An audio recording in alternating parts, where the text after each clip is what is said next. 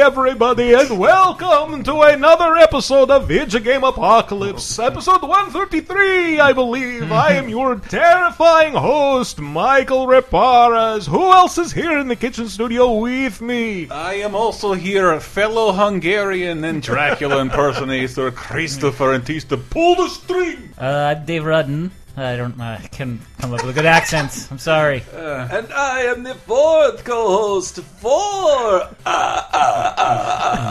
Oh, God. That's how you do them. This Count Floyd impression is much easier to maintain if I wave my hands around.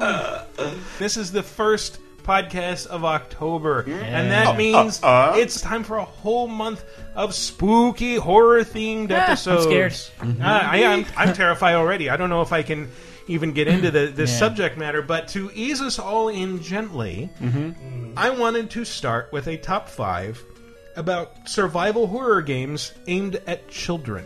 What?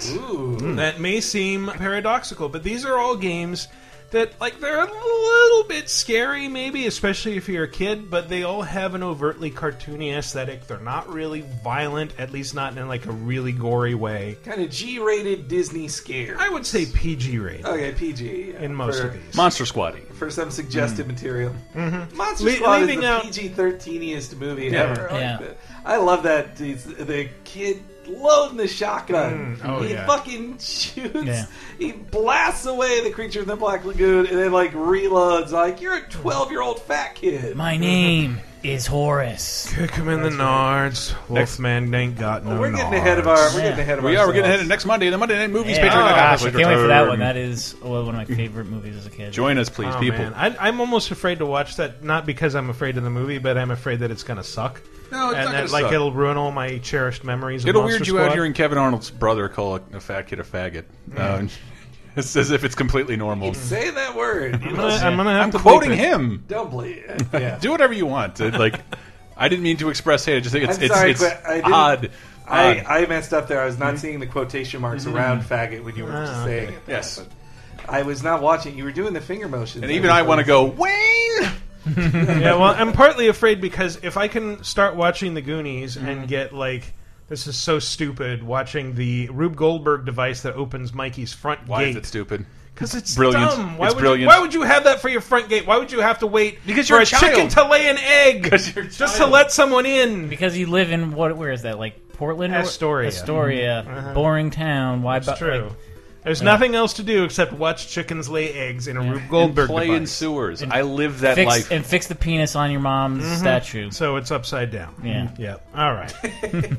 Let's Oh, we begin needed that one too. with top 5 survival horror games for children.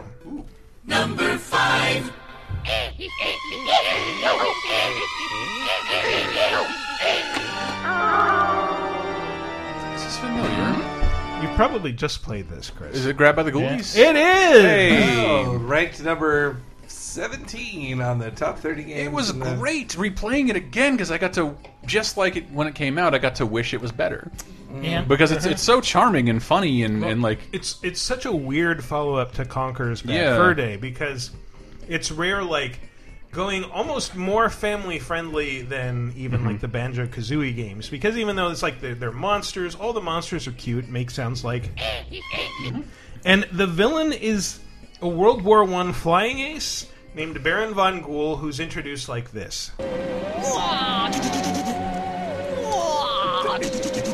He's running back and forth in his attic, making airplane noises. Well, this is from the rare school of dialogue, which is like None.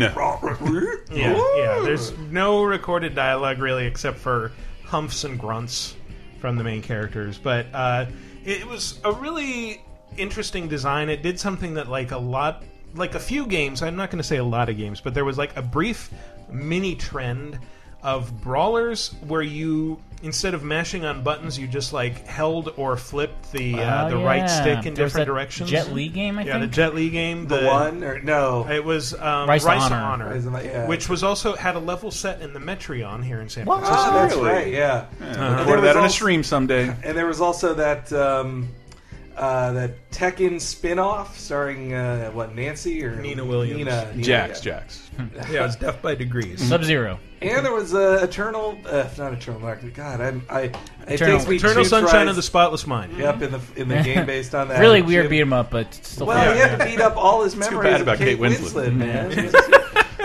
He had to fight them all back. And it's just Jim Carrey repeatedly punching Kate Winslet, and that's kind of disturbing. Too Human was what I said. Ah. Too Human also has that control. But so Ghoulies does it as well. It does, yes. So that's your main input, and you can also grab furniture or pool cues, whatever, and swing them at skeletons and other monsters who sound like this.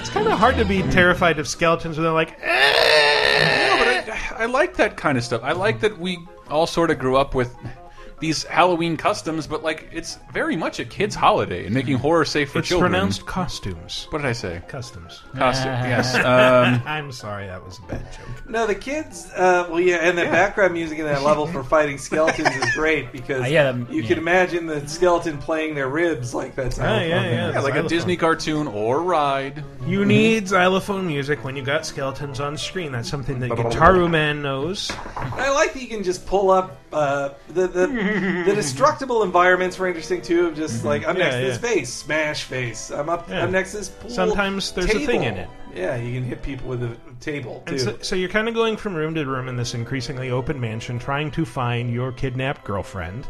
It's it's a non-subversion of the damsel trope. That kid, I thought the star was like a kid. Yeah, well, he's like 14, sister. 15. Too young for a girlfriend. I hope they're not. I hope they're not going too far. I seem to remember kissing was involved. And yes, at one point when you finally find her, like in the first couple hours, she gets turned ugly, which means her skin is green. He's 14, doesn't matter. She gets made fat, and then she follows him around like making little kissy noises, like a little robot or something. I'm just saying, if you're a 14-year-old boy and you're alone in a giant mansion, yeah, that you're going to be hitting stuff, but it's not other people. It's your wiener. Yeah.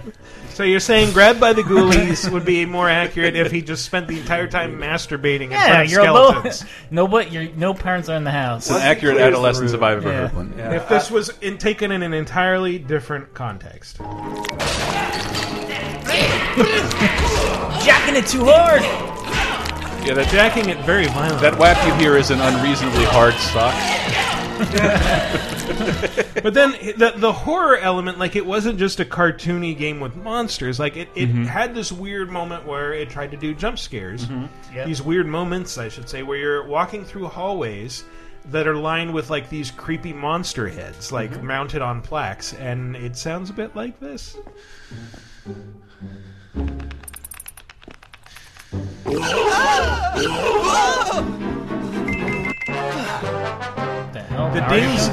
The dings are you have to input a quick button sequence to keep from losing pretty unforgivable. Your sanity in the game. But it's not even scary, like unless you're a little kid, because they're these big cartoon monster heads that are going to come to life. You can and see which ones come to life. Yes, and that's all they do. Like they're not going to actually hurt you. You just have to prevent your teenager from getting a heart attack. Again, playing this game again, I got a glimpse of like what I think was Rare. Because he's a heavy smoker who is morbidly obese. I thought I got a glimpse of what looked like Rare trying to do something completely different, something that no one had ever seen before, really revitalize a third-person genre that hadn't yet quite been solidified on that generation of platforms, and then it looks like they bailed completely and turned like full kids game. But I do think the overall game is really interesting. It just doesn't. It's not that fun.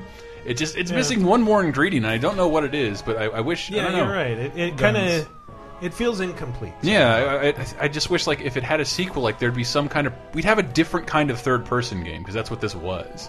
It's very strange, and again, you can all play it for like practically nothing. I think it's literally $1 worth of your Rare replay. At this point, I think that game's under 30. Yeah, it's definitely under 30. Sometimes they even sell it for 20. Yeah. Buy that game. It was a weird choice as a Rare fan who was waiting for their first game after getting bought by Microsoft. Oh, yeah, when it was this one, it was very disappointing because they did Star Fox Adventure, and then they took 2 years off and this was this is their awesome thing. Even though they announced their partnership with a video of Banjo, so you're like, is it going to be Banjo, or are we going to get Perfect Dark? As it would turn out, This was like the only one. This and Conquer were the only ones Microsoft was cool with putting out on the Xbox original. Yeah. And then they just made everything else a launch game. Yeah, for the like Cameo was 360. originally supposed to be original Xbox, but didn't happen. Yeah, if you didn't bring up the fact that Grab by the Ghoulies is also kind of a saucy title. Yeah, well, when I first heard about it, it was leaked as Conquer Grabbed by the Ghoulies. Ah. Really? And yeah, like Grabbed by the Ghoulies don't means like recall being that. grabbed by the balls.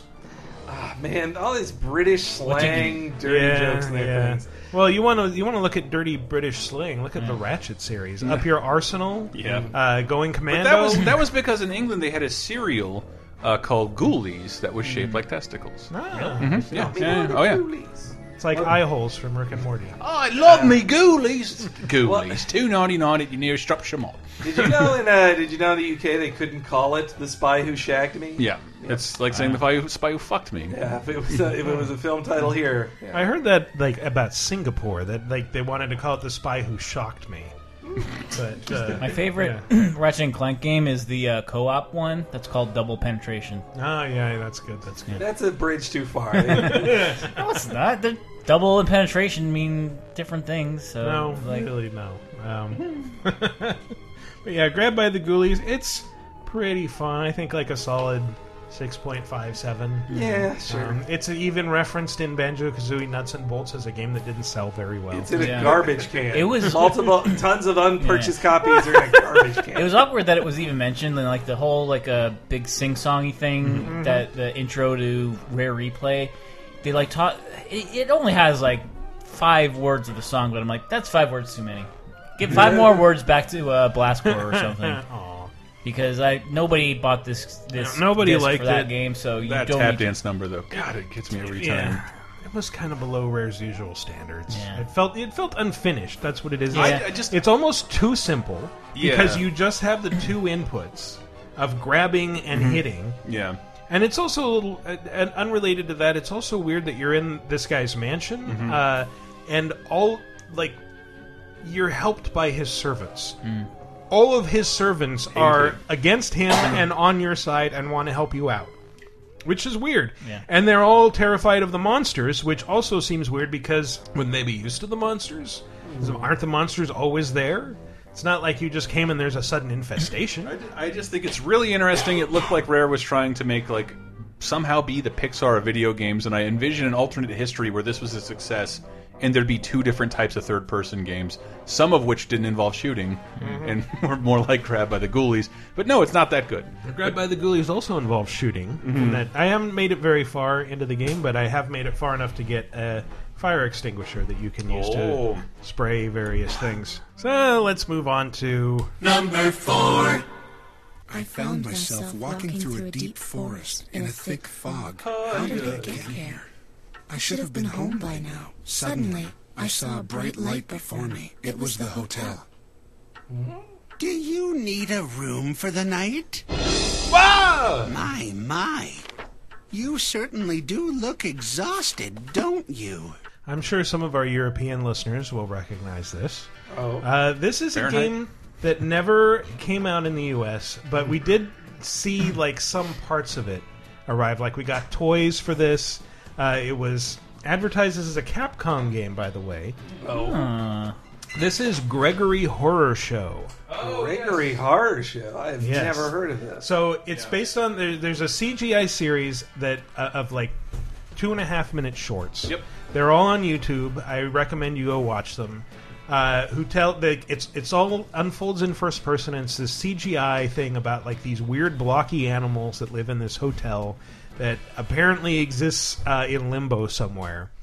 And the proprietor is this kind of creepy, ugly mouse, and the hotel is filled with various bizarre characters that just want to not murder you, but keep you like suspended between life and death.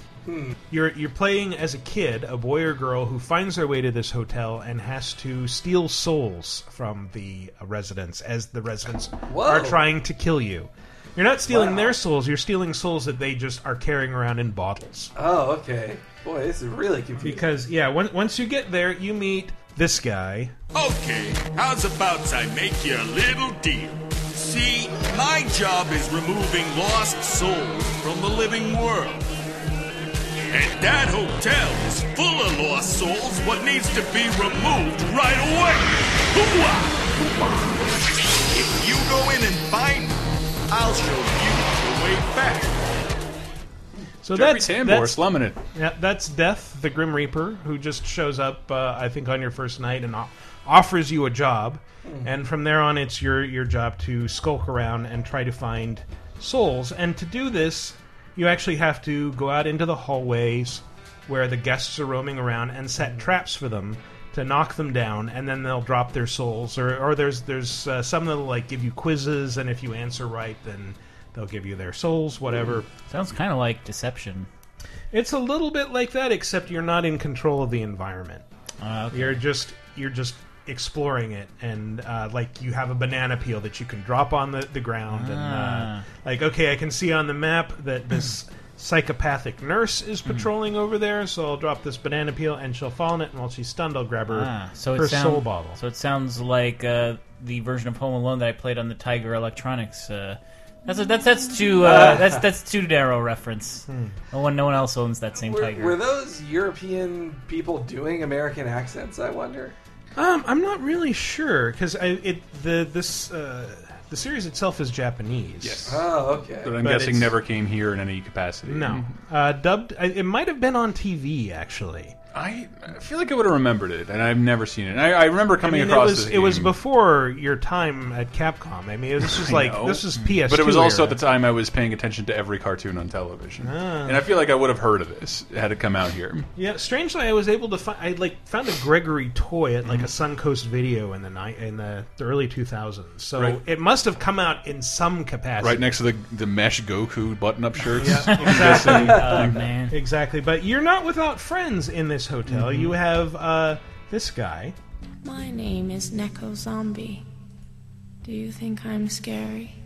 I don't need your sympathy. The guests in this hotel are planning to keep you trapped here for all eternity.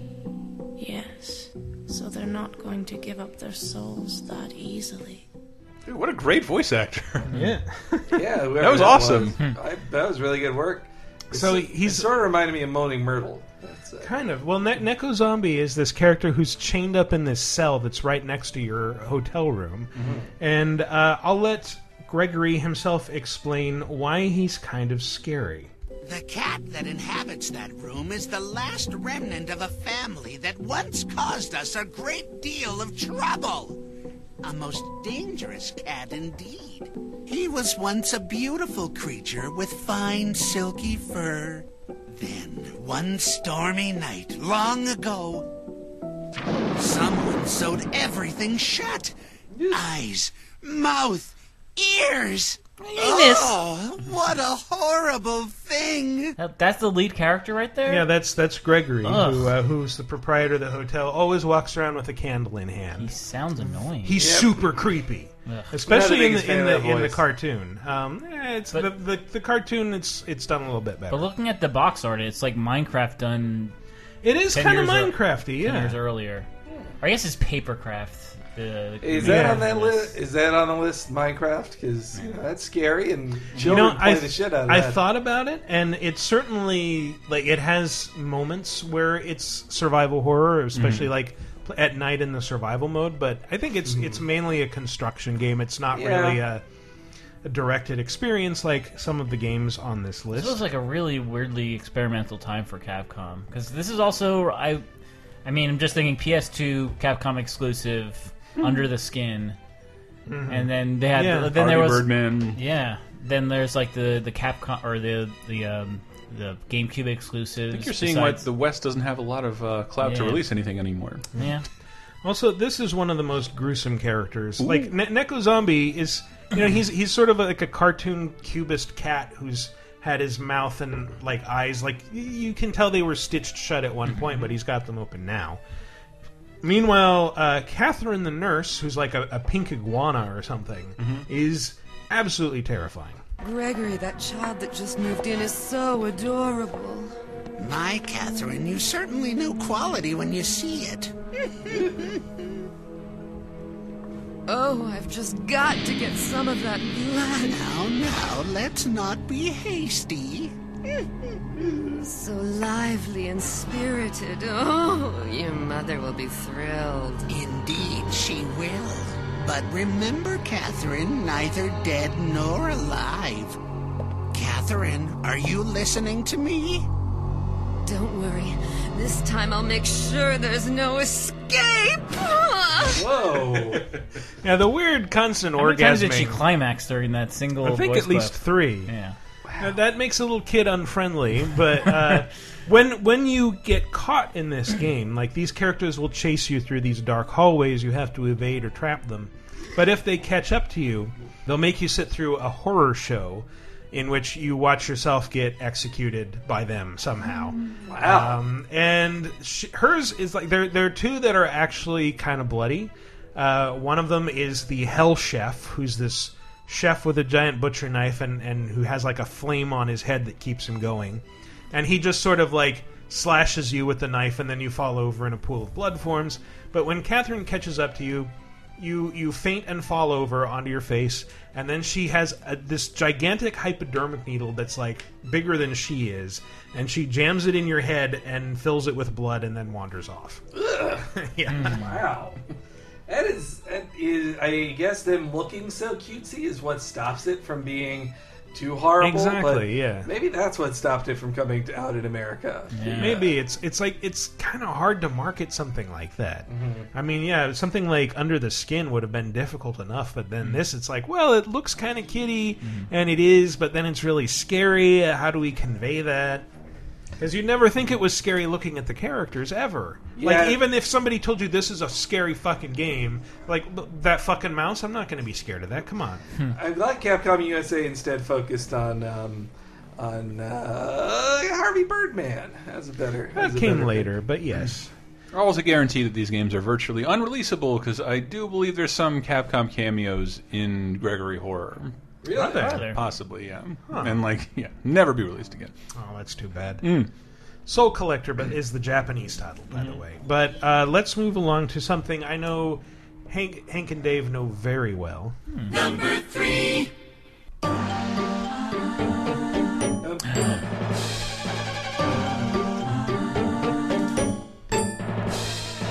This is what? This is Luigi's Mansion. Why don't I? No, it's the best 3DS 3-pass game. Oh, Monster Manor. yeah, sorry. Why don't I know this? This is my game of the year. I also know this too. Sorry, I was waiting for Luigi's Mansion on this list. I was like, all right, that has to be. Stop spoiling the list! I have triple beaten this game. I love this game. Oh yeah, too. you gotta get to the 30th floor, but then there's the 50th floor. I never did quite get everything because the puzzles in Well, that 'cause you have game to are redo. annoying. Well, it's just kind of luck too Yeah. to get some of the last tickets out of the game. Yeah, Yeah, those puzzles are not fun. What year did this come out? 2 years ago. I think I it's think 2013. I think it's wanna say because it. it's so good and it's what, like $2? $3? yeah, it's like a package deal. I think 3 for $10 Yeah. or something like Yeah. that. This is like the best game you could buy with money. Yeah, Period. it was- Like, it's I so disagree, but it is, I think, the most fun out of the $2? Street Pass. Good. It's so it good. was way better than the other 2 games, which were a space Flower shooter. Town. And, Oh wait, no. There's 4 games. and There's rock 4 paper games. scissors. Yeah, rock paper scissors. The that Army game one is sucked. the crappiest. The But, Army and game yet, is- that's the one I've And the- probably played the most. The space shooter was just like, Triple it's beat that okay. too. Hey, that's and a then- fine shooter. It's good, but fine. you'll play through it You're once. done. and You're yeah, done. It's in, like there's the no first real week. reason to Yeah. play through it again. And Flower Town is actually pretty good. Flower Town really I grew on me. I detest disagree. Flower Town. I disagree. Yes, I'm not with you guys. That's somehow I hated cool it. to like. I It's didn't- not good. I didn't mean to make a pun, but it really did grow on me. in how it, I don't know. The more I got used to it, I was like, oh yeah, finding these combinations it makes sense. But then again, this one was definitely the best. Developed by Probe, aka Yeah. Yuji Naka Studio. Who are they've secretly only made really interesting games. They did Let's Tap, which was a game that you controlled by not even touching your Touching Wii a remote. box. Yeah. You touch a box your Wii remote right, sits yeah. on. Then Let's Catch, which is I used to get made fun of like for how much I like would talk about this game back when I was at GamePro, but it's a game where you just play catch with people. But well, first of all, the catching mechanic is really cool because you've literally got to it's almost you have to treat the remote like a glove. But when you're playing catch, like people will tell you some like really sad shit. Like my parents are getting divorced. Sounds like Dave's biological clock is Kind of. ticking. Yeah, no, it's like, yeah, you just meet these people who are like, I don't know what to do with my career. Like, just like really bearing their soul to you. Because like when you're playing catch, it feels like, I don't know, Dad. Is there a god? I'd rather play that than what was it, Demonic Pitch or the Diabolical Pitch, Diabolical which I Pitch. also think is very underrated. And I was fucking. It hurts I was you- gonna tear my rotator cuff Yeah, playing that but game, it's man. still fun. Nope. But then, meanwhile, and this then I after think you that, just they- gave me an yeah. idea for what the question of the week this week, but we'll get back to that. but then- baseball games. What is your No. favorite demonic baseball? And then they did Ivy the Kiwi, which was this weird platformer that was kind of neat. Yeah, you got to draw the platforms Yeah. for Ivy to bounce He's a off little of. cute little bird, and then this game. So like everything, like nothing they've done has been like that successful, but everything they've done is interesting. And they also made a fishing resort game that was basically Animal Crossing, but all fishing, Yeah. which then they transfer that over to the fishing game for Street Which Pass is they also just really made. good. But yeah, And even though it's not technically correct because these are both part of Street Pass, I'm also folding in this game. the zombie game. Battleground Z. Yes. Yeah. It's good, but I like the Haunted House. Yeah, people are Monster Manor's more fun. Yeah, this is like people compare Battleground Z to like a really, really simplified Diablo. And I like in the Haunted House the cannibalizing the item stuff. Like you get a good gun, but you double it up with another gun, and it consumes that gun, and it's like just all the leveling, All and, the stuff and that knowing- doesn't work in the fishing game. Yeah. Very well. You know what? I didn't even realize until just now that it's the exact same mechanic in the fishing game, except not as good. Yes, except it gives you nothing. Nothing. I'm still almost beating the fishing game. I just got Right. two more legendary fish to get. But anyway, yeah, This is so good. Monster Manor is so goddamn great. Yeah. Especially these bits. Like that for someone who's played a lot is immediately evocative. It's just like, oh, fucking random encounter again. But then I get to hammer on A and hold down B and Yeah, it was shield yourself while shooting at Yeah, ghosts. it's wonderful active time battles with this odd little puzzle exploration element. Like, Yeah, the puzzle- Jesus, yeah. like the perfect 3DS game. Like, great. no games puzzles have made me feel more stupid. Made me feel more stupid than Monster Manor because they tell you like you should be able to beat this in 90 seconds, and meanwhile it's like 5 minutes later. I'm like, I don't understand. It's like reverse Tetris. He's weak or to Yeah, fire, yeah. you dummy. Ugh. No, Yeah, I don't want to leave the floor until I've filled it in. Why am I getting nothing but like I'm not getting any single pieces. I can't fill it in. and that pain of looking for the single pieces. But Oh yeah, I didn't do that. Sending people to the back of the line, like, okay, what do you got? What do you got? God damn it! All my friends suck. yeah, that was one of the nice things about playing it while working at a company that had Yeah. lots of people who had 3DSs. Oh, yeah. That's when I was playing it when I was going to every convention too. So I got through this a little quicker than most people I would bet. But I think that if you have a 3DS, you please buy this. It's like the best game for 3DS for the price. I love this game. Yeah. And I loved your little helper with her shock home Oh yeah, stats, yeah. too. She's pretty cool. What's her name? Don't recall. Nobody It's does. like that opening of like everybody being grabbed out from like the door vagina of a castle and a hand coming out of it. It's fucking awesome. Giant skeleton. Every time I loved it. I played the shit out of this game, and now I have not. It has left my yeah. brain. I really fucking love it. It's a lot. It's probably Yeah, it's the deepest of the Street Pass games. Yeah, totally. Like Yeah. well, I was done with the other three. No, not the flower game, but the That two. whole game is about waiting. The rock paper scissors and the space shooter were just like I was done in a week. The flower game is way too slow to burn. This is like that perfect mixture where it's like I'm not kind of like okay, what Also- flowers do I need? Blah blah blah. Like all the other Street Pass games to me feel like a mini game, Yeah. whereas this feels like a full game. yeah. Like it's still an inexpensive game, but it still feels like okay, you covered all your bases. This is a game. Yeah, it definitely, like every one of these games, it feels like a free-to-play game, but the free-to-play is like meeting people or walking. And this one just felt a little bit less like that, which made it that much more endearing. And yeah, just like the concept of like going up 50 floors, like it definitely felt like a big quest you were doing, whereas everything else is kind of not like that. Yeah, definitely. So here's one that I think Dave can talk about. Number 2. Ooh, yeah. Awesome Possum? Yes, Chris, awesome. Pop. Yes, I knew it. What is this, Dave? That's Zombies Ate My Neighbors. I wish I knew this game better than I did. I played the shit out of this back in the day. But it's really good and surprisingly scary for what's essentially a top-down action game by LucasArts. And, it starts out and you're fighting zombies with a squirt gun or whatever while trying to grab as many living humans as you can. But then you get on there's more and more monsters as the game develops, and you're being chased around by small demonic dolls that look like Chucky and throw meat cleavers at you. There's the level with the hedgerows and the chainsaw dudes that will cut their way through the hedge to get at you. There's one with a giant baby, I remember. I think that was a boss, right? Yep, yeah, that was one of the boss levels.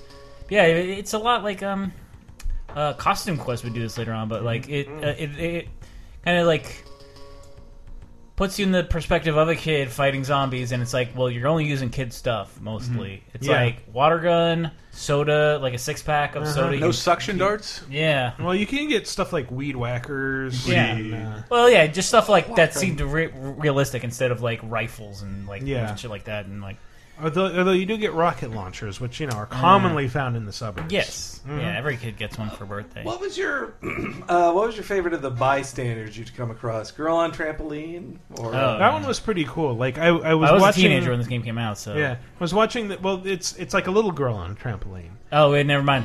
I said nothing. Yeah, exactly. So I was watching the YouTube video, I'm distinctly remembering the feel of climbing on the trampoline and waiting for your sprite to cross the little girl's sprite so you'd collect her. Yeah, that's right. Yeah. It was kind of frustrating. I think one of the biggest fights I ever had with my younger brother was over this game. So we were, we had 2 friends over, and we were on a really frustrating level in this game. And because it was 2-player, I would play with one of our friends and he played with the other one. And we eventually got to a point where we were really being harshly critical of how we were doing, and then it got personal, and then me and my brother got in a fight and the other 2 had to leave. Oh man! Wow! And you guys were like, yeah. Did your mom or dad say they were gotta home. Go? Or no, we were latchkey kids, so So your friends were just so uncomfortable. They're we're gonna go. This got too real. We have our own brothers we need to fight. But it was a great. Despite that less than nice thing to say about it, the co-op was really fun. It's a cool little adventure puzzle game to tackle together. Yeah, that was a really cool game, and I think the music has stuck in my mind to the point where I set aside the bridge of that first song. The weird monster laughs in the background. So many vintage sound effects. It's a great song. It is. It sets the mood really well.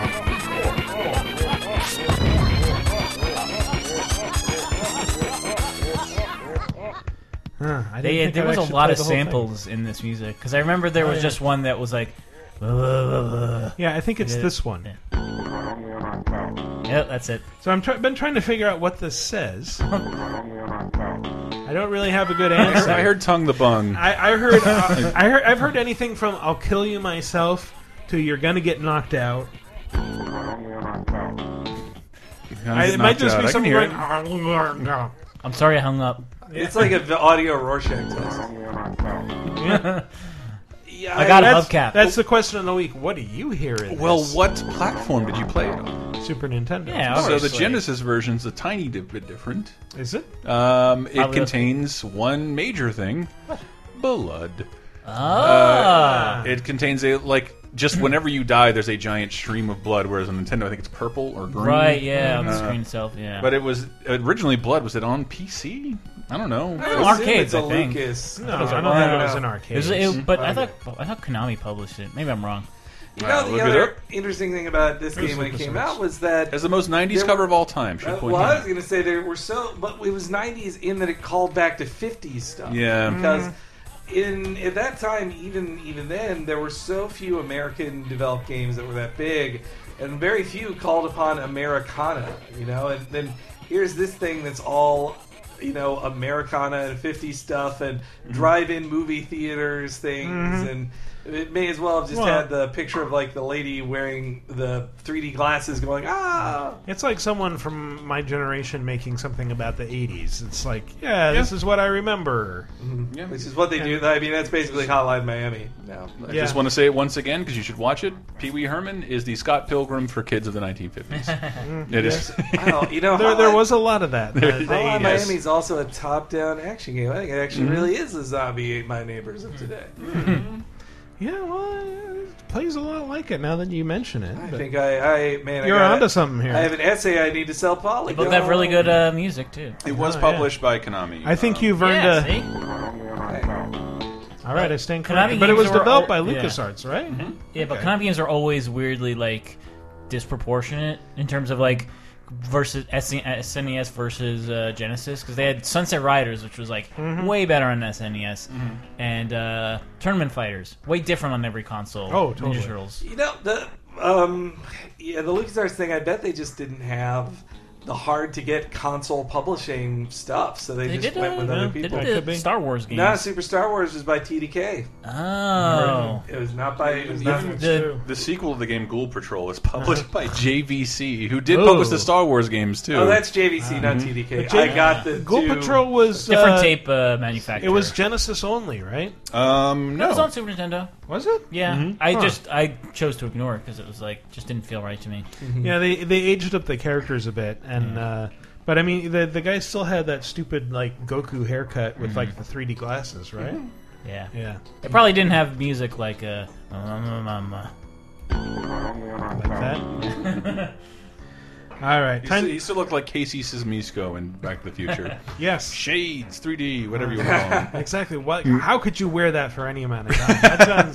That guy is so blind. His cataract is so horrid. It makes my eyes hurt just looking at that guy. All right, here's the one that Henry's been waiting for.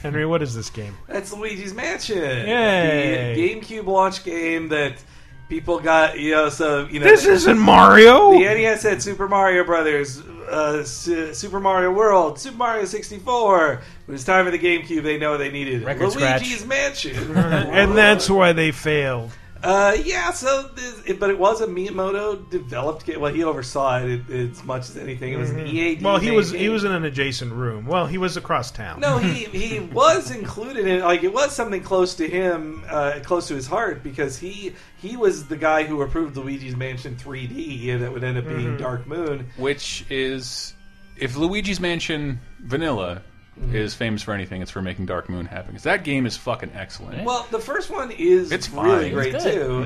Really good. It's just, well, for a launch game, it was one I beat in 2 days, which was just like, and I kind of made that. I kind of stretched it out over a weekend. It's just so. Yeah. It was so frustrating. It still is. Like, you pick up. Look at a GameCube controller. Unless you played hours and hours of Smash, that controller makes no sense and it's really shitty. And then you pick it up, play Luigi's Mansion, like. The controller was made for this game. This is unbelievable. This is the only way it works appropriately. Kind of like how the original Xbox's hamburger controller was like, this is perfect for Halo, and nothing else. Yep. Yeah, no, like on the R button and the L button, they were analog. They were analog things which work great for like, this sucks this much and now sucks more. And by the way, it sounds like this. The sound of the hearts going down. But yeah, it's as somebody who had to write about Luigi's Mansion and its sequel a bunch of times, it's really hard to avoid the word suck enough times. Well, because you're using a vacuum to suck up ghosts. You have to say like hoover up sometimes. No, I don't say that. Hover. Well, why don't you just Kleenex them up while you're at it, or maybe styrofoam them up? Yeah, so Luigi surprisingly, I only Dyson them up. Hold on, I had an argument with my girlfriend. For some reason, she played a bit of Dark Moon, which is like 1,000,000,000% more than any other video game made in the last 80 years. And she was like, "Do you kill the ghosts?" in Luigi's Mansion? I said no. No, they're like sent into like a room or something, right? But she was wondering, like, well, they're to do what? Wither and die? And like, they're No, ghosts. They just don't hang die. out. They're dead. It's like a ghost zoo. They're already dead. And I have the answer for this. Please. In the friendly world of Nintendo, even those ghosts, well, especially in Dark of the Moon, but also in the other one, these ghosts are being mind controlled and influenced by this They're magical all good moon. too. They're good ghosts until they're turned bad, and Luigi captures them in the Poltergust, gives them to Professor Egad, and once the Dark of the Moon is destroyed, then they're back to normal and they're set free. Darker the Professor who? Professor Egad. Jesus, he's a creep. Ewok. Ewok. Yubnub, Luigi. Yubnub. What language is he speaking? Jawa. Yeah, he said no boom boom for Soul Brother. It was awkward. Yeah, Professor Egad has been a recurring character in the Mario universe since then, even appearing in some of the RPGs, like not just us.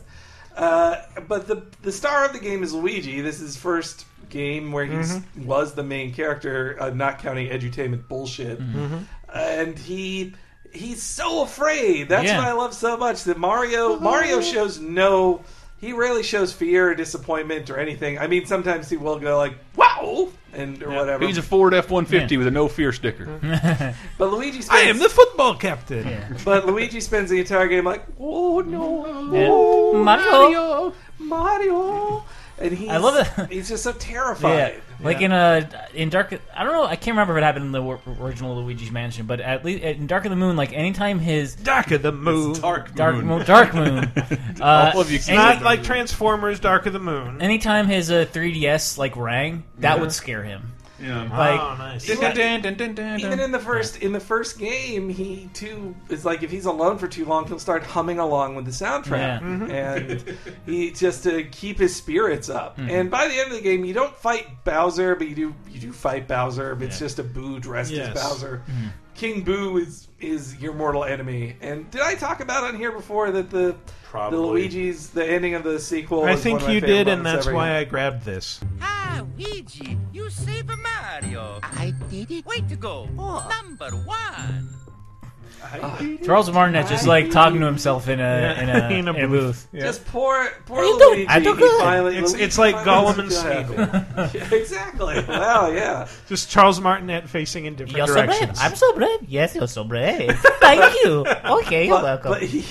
Anyway, yeah, this was Nintendo doing a Disney-esque haunted house type thing with love it. scary ghosts Love based on and it. There's no game like Dark Moon anywhere on any platform. It's so fun. And So, same with is Luigi. it scary, Henry? Yeah, it can. Well, it can startle startling you. moments. It'll startle you. So it's got jump scares.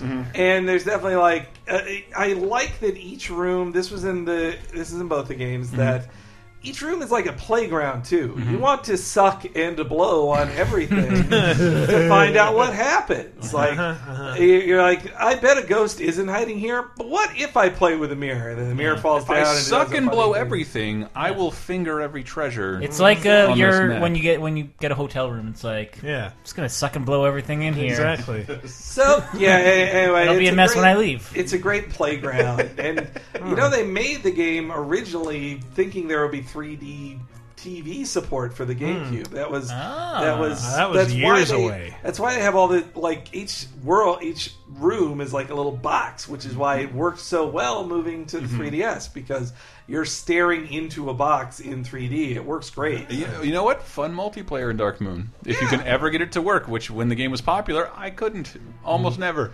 And it is, I mean, I guess fundamentally it's a ripoff of Ghostbusters, but really it's a ripoff of that Mickey, Donald, and Goofy Ghostbusters cartoon. It's way more in common with that. We talked this week on Laser Time about Halloween comfort food. Games are definitely a part of that for me, but this is all making me... I have to go back. What was that real Ghostbusters episode where they go inside the machine, they store the ghosts? Yeah. Oh yeah, they went into the containment. Yeah, they went in the containment unit. Like, I'll be watching. How the fuck do you watch Ghostbusters nowadays? Did you ever watch on the DVDs for the real Ghostbusters? They included they did a production reel that was like a pilot. Like they did a 6-minute pilot that they consumed some of it in the opening of the show, like where the Ghostbusters walking down the streets. Yeah. That's in. They did that in their practice reel, but they couldn't use it on the show. They couldn't use shots of it in the show of Bill Murray's character because Venkman looked too much like Bill Murray. The But rest then changed a bit, but that not reel was used to promote the show on TV. They'd show it in ads, and I thought, like, when is that show on? Because I want to watch that version too. Now you want to watch the Filmation one with the gorilla. Yeah, nobody That's does. a good one. Or which is also based on like the 1960s show with like Larry real Storch. live action show, Yes. which is like so horrifying to me. About a guy in a zoot suit and his shitty friend and their gorilla who hunt ghosts. I got an action figure of one of those Ghostbusters. Ah, your parents and took it you. was the guy with the zoot suit. Oh my god. That's Larry Storch's character. Yeah. I don't The know Larry elegant Storch other Ghostbuster. than something like Milk and Cheese would yell before they throw a brick through a window. I would think Tom Servo David would Geffen. say. I thought you'd hear Tom Servo say Larry Storch. Yeah. He was Anytime on I- F Troop. And anytime I played wrestling with my action figures, he would be the guy who loses in like 5 seconds. He was the jobber on the team. Yeah. Yeah. Who was my jobber? I definitely remember my champ was usually the Hulk. The Kevin closest Costner in thing- Waterworld. The closest thing I had to a Hulk Hogan was the King of Eternia, He-Man's dad. But I do remember, like, I watched an episode of Real Ghostbusters recently because a lot of it's on YouTube, and I watched the Collect Call of Cthulhu, or Cthulhu, as they call it on the show, which is, you know, Cassie Ulu. it's a Lovecraftian episode, but like watching it, like, holy shit, this is anime. Like with different eyes and faces, but this is 100% Japanese animation. It looks like Macross. They use a lot of the same effects in the background to like simulate motion and all this stuff, and then realizing like, oh my god, like 90% of what was on American TVs on Saturday mornings in the 80s was produced in Japan. It was all technically anime. They were just drawing like Americans. Brave Star, Voltron, the Super Nominally. and Flying House. And G.I. Spider-Man and His Joe, Amazing The Littles, Friends. all that Yeah. shit. Yep. Yep. Anyway, Scary games for children, survival Yes. horror games for children. we've gotten through Put that a list. pin in Now it. we're just bullshitting about Ghostbusters. We're just podcasting now. This is bullshit. Exactly. Yeah, stop. So that's been our top 5. We're going to take a little break. When we come back, we're going to talk about some new releases, some news, some other stuff. Stay tuned.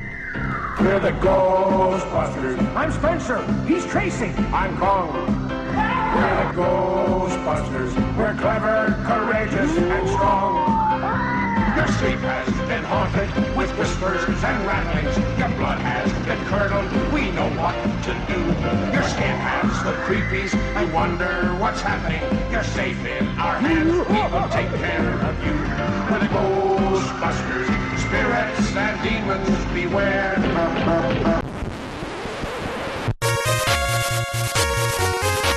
Oh man, what a great start to our Spooktober month, whatever. Games that are terrifying to children. Yeah, I bet you all were just champing at the bit to hear about that one. Hey everybody, I'm the raccoon that lives under Chris's porch, and I'm a horrible rodent-like creature with... you guys gotta stop writing these fucking scripts for me. This is terrible. I'm here to tell everybody how to support Video Game Apocalypse, and you just make me read the most insulting stuff to both you and myself. Like, you know, I'm just an innocent woodland creature. You grab me by the scruff of the neck every Tuesday night and pull me up here and plop me in front of a microphone, and I just go. I produce comedy gold for you idiots. And do I get any appreciation for it? No, I just get, you throw garbage at me and push me out the door and stuff me back into the wasp nest-like warren that is attached to the underside of Chris's porch.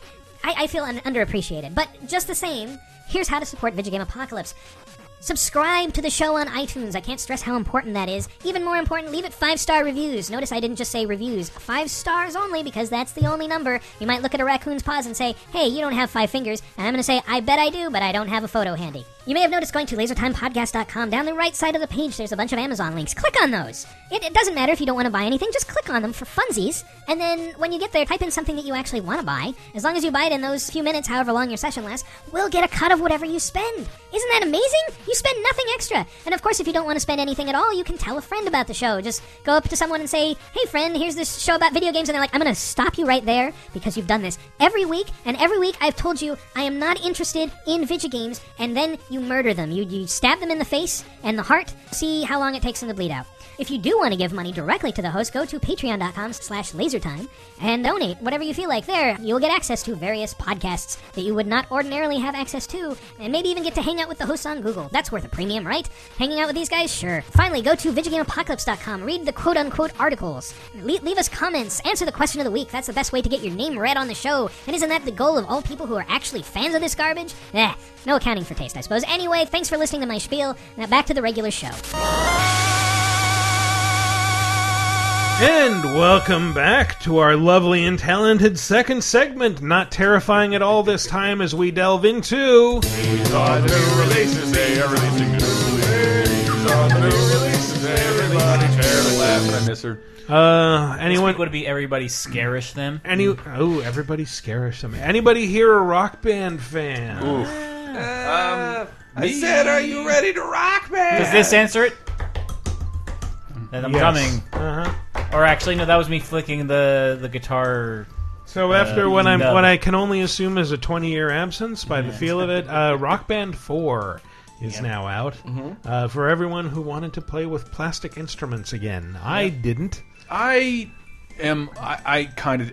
Did I tell you that? Like, my girlfriend was in charge of her company party last year, and I gave them my Rock Band, and people who didn't live through the rise and fall of the plastic guitar trend were fucking smitten.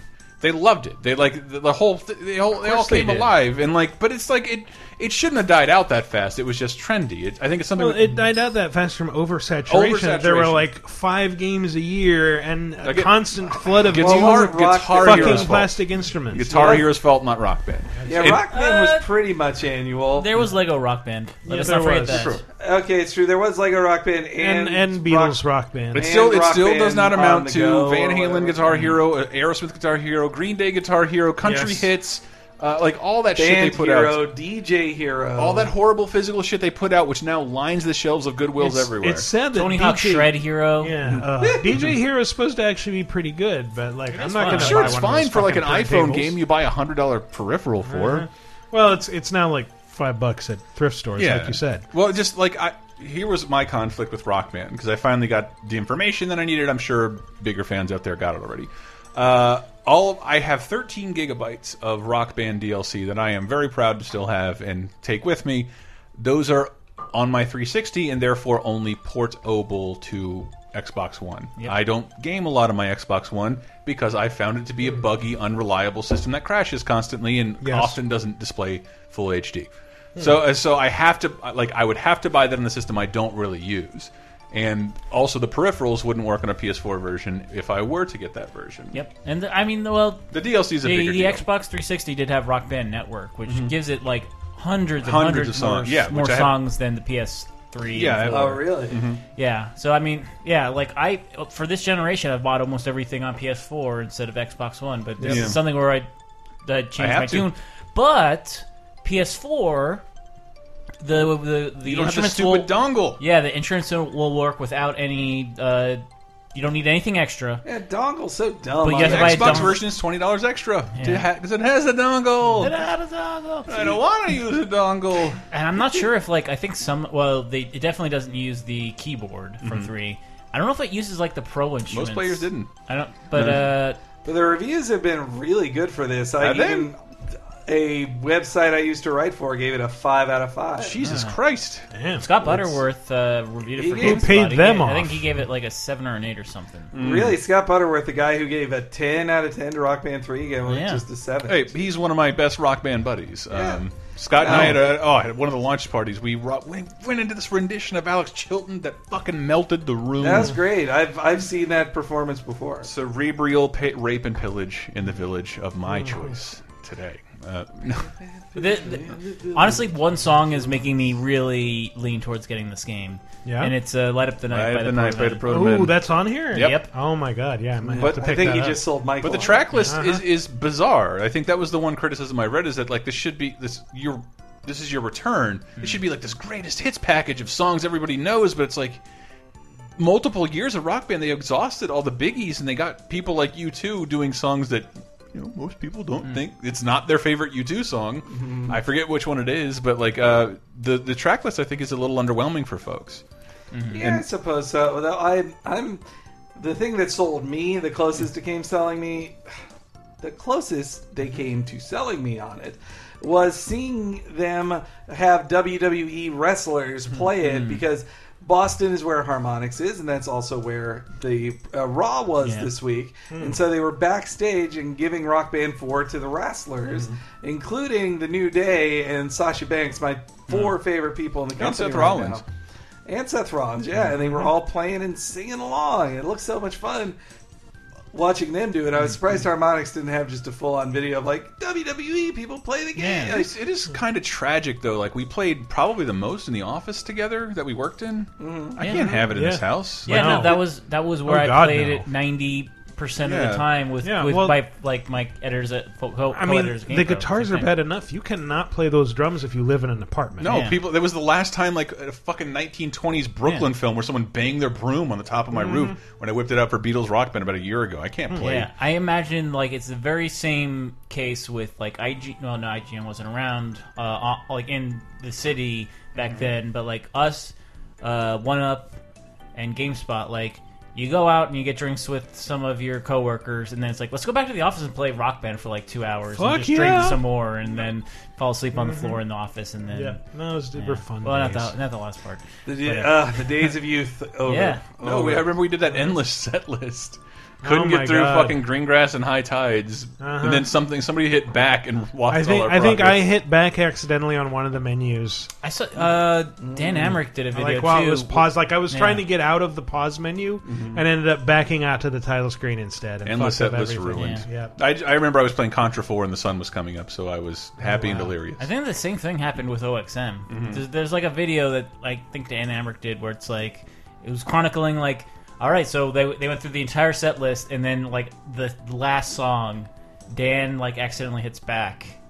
They have to redo the whole set list, and they did it. I'm glad I'm not the only one. Yeah, it's one of the, I hate saying this because I really, really do love Rock Band, but I'll probably pick it up in a sale sometime later. 2 months when it's like $15. Yeah, I mean it's been kind of a big week for games. I don't know. Yeah, it's a rough time. What else came out? Disgaea 5: Alliance of Vengeance, and I have to sink at least 120 hours into leveling up my weapons. Exactly. Yeah. I mean, I gotta make sure I gotta make sure my Prinny is like super high level. By going inside them and playing tactical battles inside. That's what I said. Okay, yes, fine. I thought you said Parney. No. You are correct, Chris. No, Disgaea 5. It's an actual. They've finished re-releasing Disgaea 4 a few times, and now finally can get to Disgaea 5. It's what runs. They finally raised enough money. It's what pays the bills at NIS, man. They're not a big company. They can't afford many ads. Actually, a little bit shocked to see PS4 and not Vita. No, it's a perfect Vita game. God damn it! Well, they found a way to make it relatively cheap play on the PS4, I guess, and more importantly, people in Japan are buying some PS4s now. Not a lot, but you can sell games on a PS4. And especially if you're the super niche people who love Disgaea in Japan, you're more likely to buy it then. And I don't doubt at all that this will also be on the Vita at some point. I hope so. Unless the Vita's just that dead that it can't even get Disgaea for it. I like Disgaea and games like it. And I played. I'm even shocked that I played a bunch of Disgaea. Yeah. I'll never have the amount of time a Disgaea game would ask of me ever again. No way. I will not have 120 hours to do the exact same thing over and over again, no matter how funny the Prinnies are, no matter how much Panny Etna shows me. I love that there are still fans who have that kind of I just can't sink that kind of time into Disgaea game. It ultimately never changes that much and is more about its story. Really? I'm jealous of all the free time. Yeah. If they have I am jealous of the kind of time of free time a person who plays Disgaea would have. This is the most surprised I've ever been by a game that you're into. When I moved to San Francisco, lived on a couch, played it constantly. Okay. So wait, besides the Prinnies and that other person with the panties, who's your favorite Disgaea character? Oh my god, I don't know if there are that many others. There's that dumbass boy that I chose to play as. Laharl. Do you all know a lot about Disgaea? They change the characters each game, but it's been a while. The only one who since doesn't know. But I think Edna's a constant. Yeah. Disgaea came out at the death rattle of Japanese dominance over the medium. You know, the NIS. It's okay if you missed it. They would always throw the weird, like the parties. The NIS parties are they're always weird and usually very Disgaea focused. Though the most recent one, I just threw away a pair of swag Disgaea thong panties with a printing on it. Oh wow! Yeah. Well, Different times. Danganronpa is starting to overtake it, as the which I have NES been thing. playing. Yeah. Oh, you have been pretty I need good, to, right? I need to grab Ultra still have Despair a- Girls. Yeah, I still have a Prinny Ultimate clean Despair canteen, which is why I still know what Prinnies are. It's because I'm like every time I drink water, it's like, oh yeah, Prinnies. I still have a few pretty toys. I should just list on eBay at this point. They're just collecting dust. I should let someone else enjoy them for a price. I'll buy that for a good price. Elite Dangerous is coming to Xbox One. Huh? I had tried to play it. Is that the and Nick Cage movie? Got past the on PC. I tried to play it. I got past the register an account with us, and then here's 15 tutorials you can go through. And I went into one, got frustrated with the controls, and rage quit. Well, at least with the Xbox One, you don't have to register. That's right? I don't know. Probably I sometimes. don't know. Well, you know, if it's an easy. But I mean, I need to give it another shot. But it's like a huge open space sim, online, persistent Milky Way recreation. And this one's actually out on like, was it Star Citizen? Yeah, it's never coming out. Yeah, it's all scam, guys. Or No Man's Sky, which is coming out. That was on. No Man's Sky was on fucking Colbert. It was on Colbert this week or last week.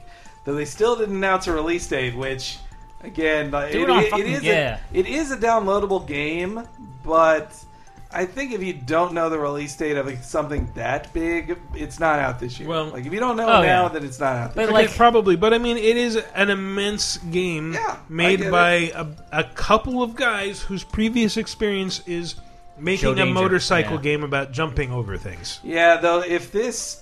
I just don't want to see this be E3 Game of Show for like the 4th year in a row or something. Just, we get it, guys. It is impressive. Ship it and stop showing it. That's all. Just relax. Super Meat Boy. Super Meat Boy for the PS4 and PS Vita. They found a way around their deal with Microsoft. How is the new music? They had to change the music. Bit. Yeah, so Danny Bilson, who wrote the music, including what is the opening theme for my podcast, Cape Crisis. That's not in there? No. He Actually, put out... I have some of the new tracks here. Let's here. give a listen. Yeah. It sounds like this. I feel like I'm being introduced to a boss in hell. Super meat for Superboy. What the fuck is this? Is this the new Meat Boy soundtrack? Yes. No. Well, yes. No, it isn't. The Danny Bilson, Danny B, the songwriter, the previous version, he had a nicely worded message saying, I don't want to say, paraphrasing, saying, I don't want to say why I stopped my professional relationship with Team Meat, but I did. And they asked me if I wanted to have my music continue in the PlayStation version of it. I said I did not, and so they made a new song. And I wish nothing but the best for the new songwriters, and I'm sure it's great. And he also didn't do the soundtrack for Birth, the Binding of Isaac either. Yeah. So yeah, it's really good. Though this was a game, the music is so intrinsic to Meat Boy. I really miss it. I think it's one of the few games I've played on like almost every platform it's available on. And I'm gonna play even if this wasn't a PS Plus game, one of the free games this month. I had to play the shit out of it because I do love it so much. It's one of my favorite games ever, and I just don't know. Without Danny B's music, it feels like it's the Cape Crisis change theme. The feel of it, but yeah, exactly. And I don't know, but it at the very least, it's cool they got it on Sony systems. They had an exclusive deal with Microsoft. It seemed like for a very long time. Like, Microsoft published it. The gross days of that kind of exclusivity. And then it took them 5 years. Yep. 5 years to be able to get it, and they didn't say why, but they said, and this isn't on PS3 for dumb reasons. So it's in the probably contract. because Sony was like, okay, fine, you can have this on other things, but not the matching system, or maybe I think Microsoft put up some money, either gave it to them up front or helped some of the development costs to say it just never goes on PS3. Team was very open about saying like, Microsoft didn't help us half as much as they said they would, and that we were supposed to be spotlit during the month it came out. Yeah, I remember there was a drama during Indie Game the Movie. Yeah. They had much better luck on the PC anyway. Yeah. Did it come out on Xbox One? No, it is not. Ooh, drama! The only new gen way to play it is on the PlayStation 4. So I'd say, hey, if you got PlayStation Plus, play this now. Broken Age is cool too, but play this. I want to get to another big deal game this week that was not made, not a big deal was made about it. There wasn't a lot of promotion, but it's getting some decent reviews right out the gate. I'm talking, of course, about Farming Simulator 16. No, I'm talking about Transformers Devastation, which you guys have played. Yes. Yeah, we played it. And We got a review copy. I was planning to buy this, and then I forget if it was you or Heidi last week. I said it last week. Yeah, then I brought up Anarchy Reigns, and you're like, oh, I thought this was supposed to be a reskin Anarchy Reigns, and immediately my interest level drops to 0. Well, it's not. It isn't. No. It's Bayonetta. It's not multiplayer for one. So you misled me, Henry. Sorry. You know what? Actually, I think it was Heidi. It was Heidi. Yeah. Oh, now you're going to blame it on her for it. Anyway, Before you knew Michael was look, pissed. I thought he was going to say that I said it was suspect that it was coming out back to back with Tony Hawk 5, which had similar it was the lack first time, of buzz. It was the first time I've never, no matter what Activision's done behind the scenes, they release polished games. The thing with Tony Hawk is a very new thing for my relationship with Activision. That shit is so broken. And so we played the first couple hours of it on the stream today, and I played a bit of it. It might be what the whole game looks like. That's my the warning fear, thing, is that it's a $50 game that I worry just repeats a bunch of maps because we could only really build one map, and it's a city made of boxes. It is a very plain city. It's cel shady, and some of those cutscenes looked very old. But also very reminiscent of what I'd like about classic Transformers animation. And that it is all G1 Transformers. It's all it's all first season. Yeah, way more heart than any Transformer games in years. The War for Cybertron games had a ton of heart to them and had much more varied areas. The area design. The fact that I've seen the non-high moon ones have just been they almost are more tied to the movies and are Activision shooters. Well, and then the most recent one, I reviewed it for Games Radar and I completely forgot the title. I've reviewed it for IGN and I also forgot the title. No, it's a piece of shit. Armada? Is what it is. Bridge to the Future, Cybertron's It was the past. one that was tied in with It tied together the War for Cybertron, Age of with the Extinction, movies, but right? not and it was like a trying to bridge between was it Dark of the Moon? Revenge of the Moon. No. It was tied in with Age of Extinction, the most recent movie. Dark of the It Fallen. was not called that. But it was by a different developer, and it was trying to be in the style of War for Cybertron, and it had nowhere near the charm or fun that either of those They really games should have offered. kept High Moon together. It's very sad they just dumped them out. Rise of the Darkspark. Yes, There we God, go. what a piece Thank of you. shit. Well, so Devastation is very specifically the first season of the 80s show, and they got back most of the voice actors. The surviving Pretty much- actors. Yeah, pretty much everybody that's alive, including Did they Frank get Welker, Spike? who no humans are in this. I am That- Spike. I've aged a bit. Yeah, No, no, it's humans would be too hard to animate. This in is the world, year so 2000, Spike. They get into the world. When they get into the city, they're just like, all the humans have been evacuated. Now we can. So no worries about blowing up boo. cars, all that stuff. I hope it's successful and they make a sequel when G1 got into the year 2000. Yes. And it was gleaming future metropolises. It's true. Well, the Autobots have that effect on a planet. Yeah, okay, that makes sense. It's an alternate history because of alien technology. But no, what it is Bayonetta. It's a Bayonetta or Metal Gear Revenge. See, that's pretty heartening to hear, actually. It's not as deep, nowhere near as deep, lacks that polish. It looked amazing to But watch. it's platinum and it's not Anarchy Reigns. Well, so. we started that first level. You're like, we agreed that looked like the start of Bayonetta 2. It did almost exactly, down to the jets and the blue sky. It looks wow. very, Here we very are similar. in regular city. Now a crazy thing pops up, but instead of a giant, I say the humans are gone, but who was driving those cars? Bear is driving car. How can this be? Boy, that's like the 8th time that's been referenced. Well, we had talked about it on the stream. I don't know. Oh, because we were talking about how no one ever the Transformers never transform with people inside of them, which happens in the Clerks in that same exact sequence. Yeah. Just the blood just sprays out of the. So the it's joints. a single player game that you have 3 different Transformers you can cycle through. And that was another thing I liked, that not unlike in Bayonetta where you switch between weapons, if you play Optimus, Sideswipe, or Bumblebee, all play very different from each other. And I like that the transformations come into the combos. You do a full combo, then hit I the didn't transform. see a lot of that, Shut up. You have to watch the stream to know what Chris is making fun of me for. But you hit XXXX, transform, and then you basically your car stop. Combo.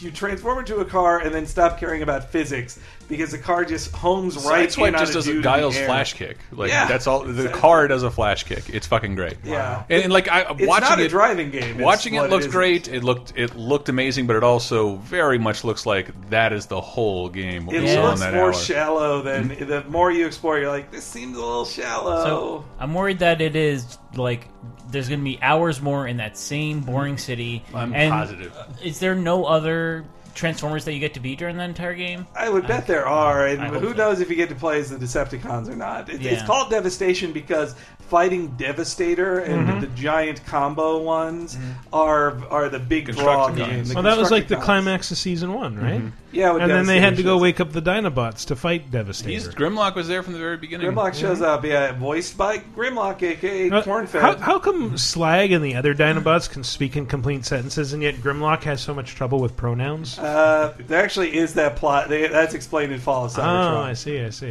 Is it really? Yeah, Grimlock was a very smart dude, but He's got then no when he time for pronouns. When he got fucked around with he got turned evil by the Decepticons, and when he got freed, his brain was still kind of screwed up. So that's why.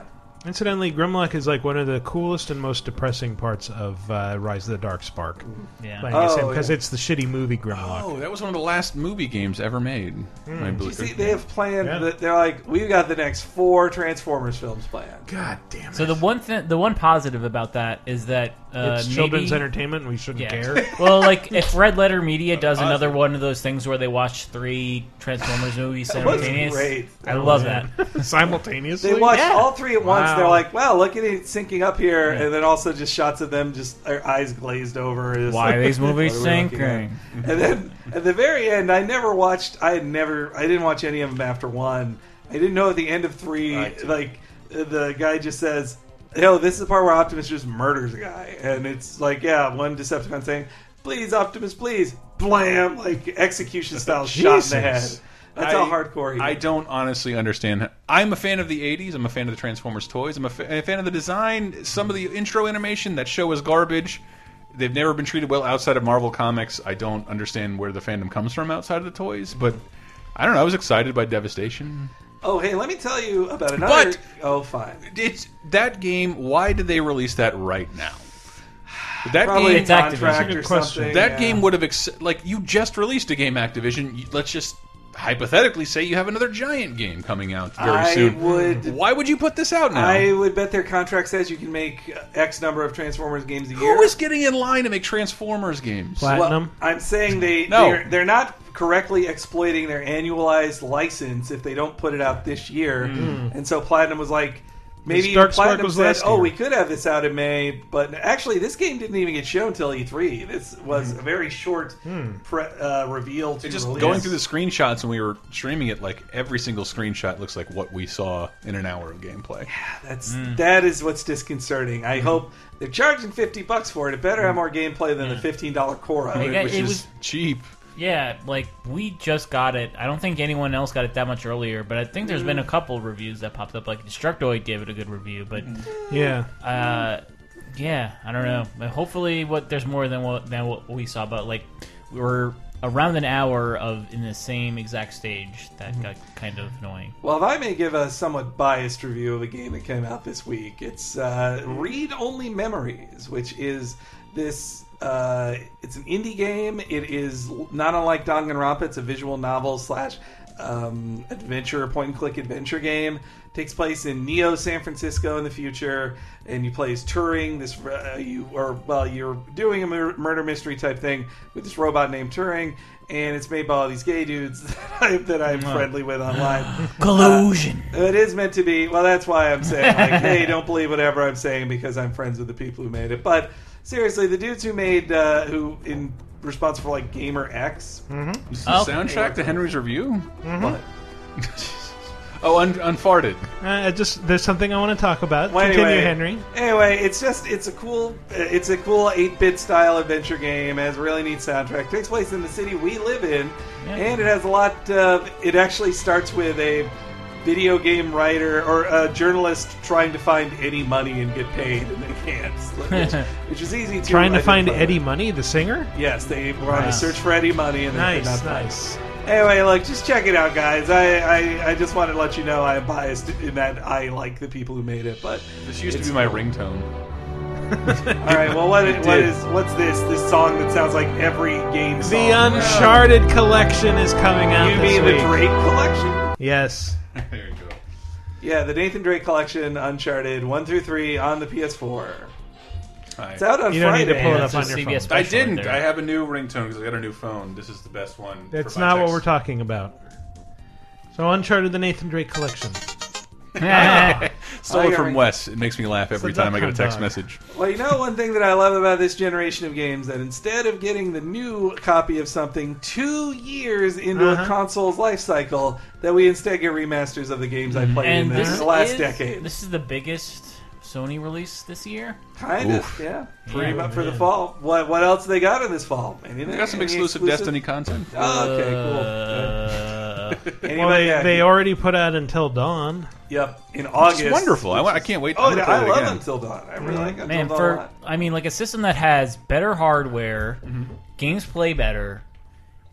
They had, I don't know. I thought Sony would have, Microsoft's hoovered up all the exclusives. Yeah. Well, yeah, they do have Rise of the Tomb Raider. They Dysoned up all the exclusives. Yeah, and they got and they have Halo 5. Like That's true. Which we did play. We never talked about on here. Oh yeah, we play that. It's out in a few weeks. And Yeah. we had a good You wrote time. a preview. Warzone was lots of fun. Warzone. It was like something about Halo seems a little dated to me. Like even like this game is beautiful. It is beautiful.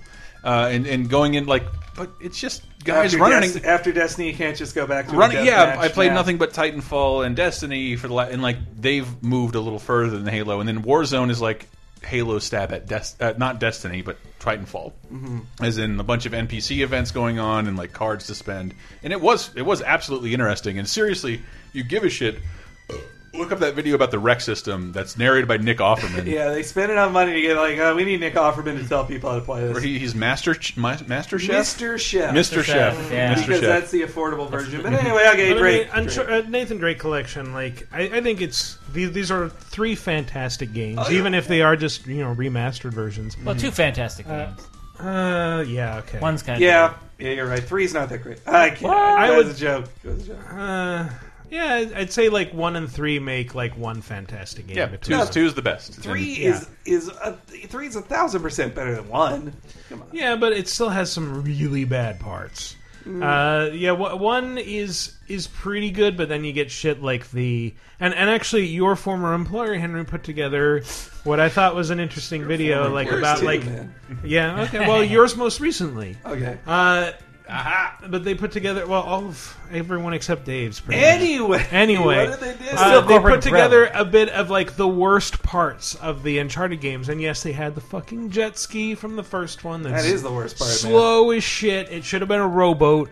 They had like the bits where like you get punished in 3 for going off the rails, the wandering through the desert part, like all Well, the that stuff was- that you forget was in there. That was and is meant to be awful. aimless. I didn't judge. It was a story point, the desert thing. I didn't judge it for that. And I mean, I guess it's just kind of boring, and you don't really know what you're supposed to do. What I did judge it for was that Whereas so much of the rest of the game is so rigidly linear. you do that whole desert part, and he is near death, and then he finally finds a town, and he just starts doing the Drake stuff again. I'm like, dude, you're dehydrated to the max. You can't do any of these Yeah, things. you can't lift your arm. You shouldn't be allowed to fight right now. It's like, oh, I'm back to full health now. Yeah, even drinking a canteen of water, that's not won't make up for the exhaustion you feel.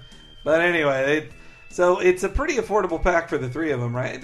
Though you could probably get the PS3 Like copies for $49.99, something like that. Oh, that's way too much. And Play a new game. it comes with a beta for Uncharted 4, though not immediately. Nah, play a new game. I read they said they ended up delaying Uncharted 4 because they had specific things they wanted to do with the ending and they couldn't do it, and so they had to do it. They needed the extra time. At least that's a little more specific than every other excuse I've seen a game delayed for. I take polish it back. up to make it shine as much as possible. $59.99. So yes, that is too expensive. Buy too new much.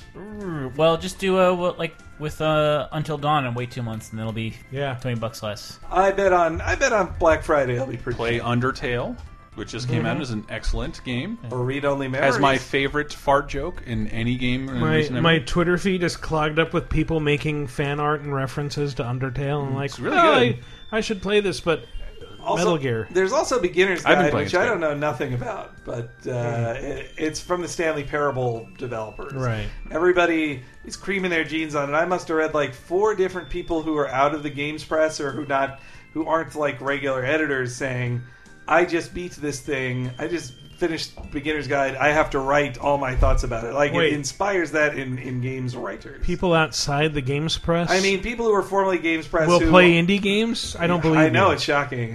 That is true. I think that's it. for Well, the big ones in terms this of new week. releases of things you can play, Well, there's one you should know about, Henry. Chibi Robo Ziplash. Oh yeah. It's a sort of. It kind of reminds me of Umihara Kawase. who cares? Oh, right. Yes, that game I don't know about. It was you can play it on the Vita. They made a sequel that's basically a remake. It's a 2D platformer where you have a jump rope that you throw on things and you swing up to it, and it's more like you have a zip line, whatever. And that's the same deal with Chibi. In this Chibi Robo game, which previously they were like 3D games where you search around for garbage. In this Robot, one- clean the house. In this one, you're a tiny robot who is jumping around in a world too big for him, but it's still cute. The real selling point, though, is the amiibo. It comes with an amiibo packed in with the 3DS game, so now you can finally... The Chibi Robo amiibo you never thought would exist. There it I is. picked up my final amiibo, the last thing I'll ever A, buy that's amiibo related, B, pre-order at GameStop, the amiibo 3-pack. There it is up there. Game & Watch Man, Oh, yeah. Duck Hunt, I am and envy. Ram. That is a great pack. I did not know 3-pack meant they were all in the same pack. That is a real big Yes, bummer. That's generally It what doesn't 3-pack display means. as easily, I suppose. There was no picture of it. All I did was show 3 amiibos. Well, if you wanted to buy them separately, you should Three have... Amiibos is my favorite Steve Martin movie. doing? If you wanted them in separate boxes, you should have imported them from From Japan. England, I know. Did you know in Japan the Rob the Robot has different coloring because he was Famicom. He was colored like the It Famicom. looks way better.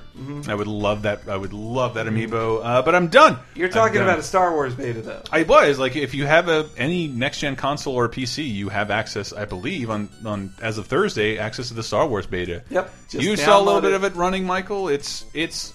I play a ton of. It looks really good. I don't want to brag, but I'm level 40 in Destiny. Thank you. Okay. You guys will still treat me the same, I assume. That is both here thank and you, there. Thank you. But like this game looks way better. Destiny's like the prettiest next gen game I've seen. Period. And this game looks astonishing. We have a video up on YouTube.com/LaserTime Network. We'll see if John Williams' lawyers allow us to put it up. I'm actually kind of amazed that it was running on PS4 and not PC. It looks that good. It looks amazing at 60 frames a second. Like, And and you realize how long it's been since you've seen a Star Wars game in motion. And just seeing it's the little things too. It's not just like, oh, the lighting's great, the lasers are great, and sounds the are correct. The textures look awesome.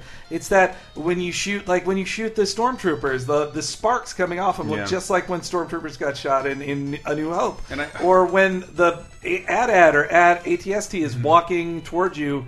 It's so perfect. And part of the beta is taking down AT-ATs or defending them. And the first shot, the first time the the AT-AT was shooting at you, and it hit a rock, and the rock fell apart. I was like, "Whoa!" Yeah, I was like, there's cover everywhere. Oh my god, there's no cover anywhere once the ATST sees me. And seeing your footprints in the snow on It's Hoth. dude, that Hoth, like we're excited to go back to Hoth. We were dying to go back. You have to level up before the beta will allow you. Well, it's been so long. Like the last Hoth level saturation was like in the late '90s, and since then there's been very little Hoth. Yes, this is amazing. It was one of those 40 person battles on Hoth. And just seeing Luke and Vader appear was such a treat. Yes. Now, I can't express to you what that was like. The music kicks in, and we look across the map, and there's a little black figure bouncing around and swinging something that looks kind of red.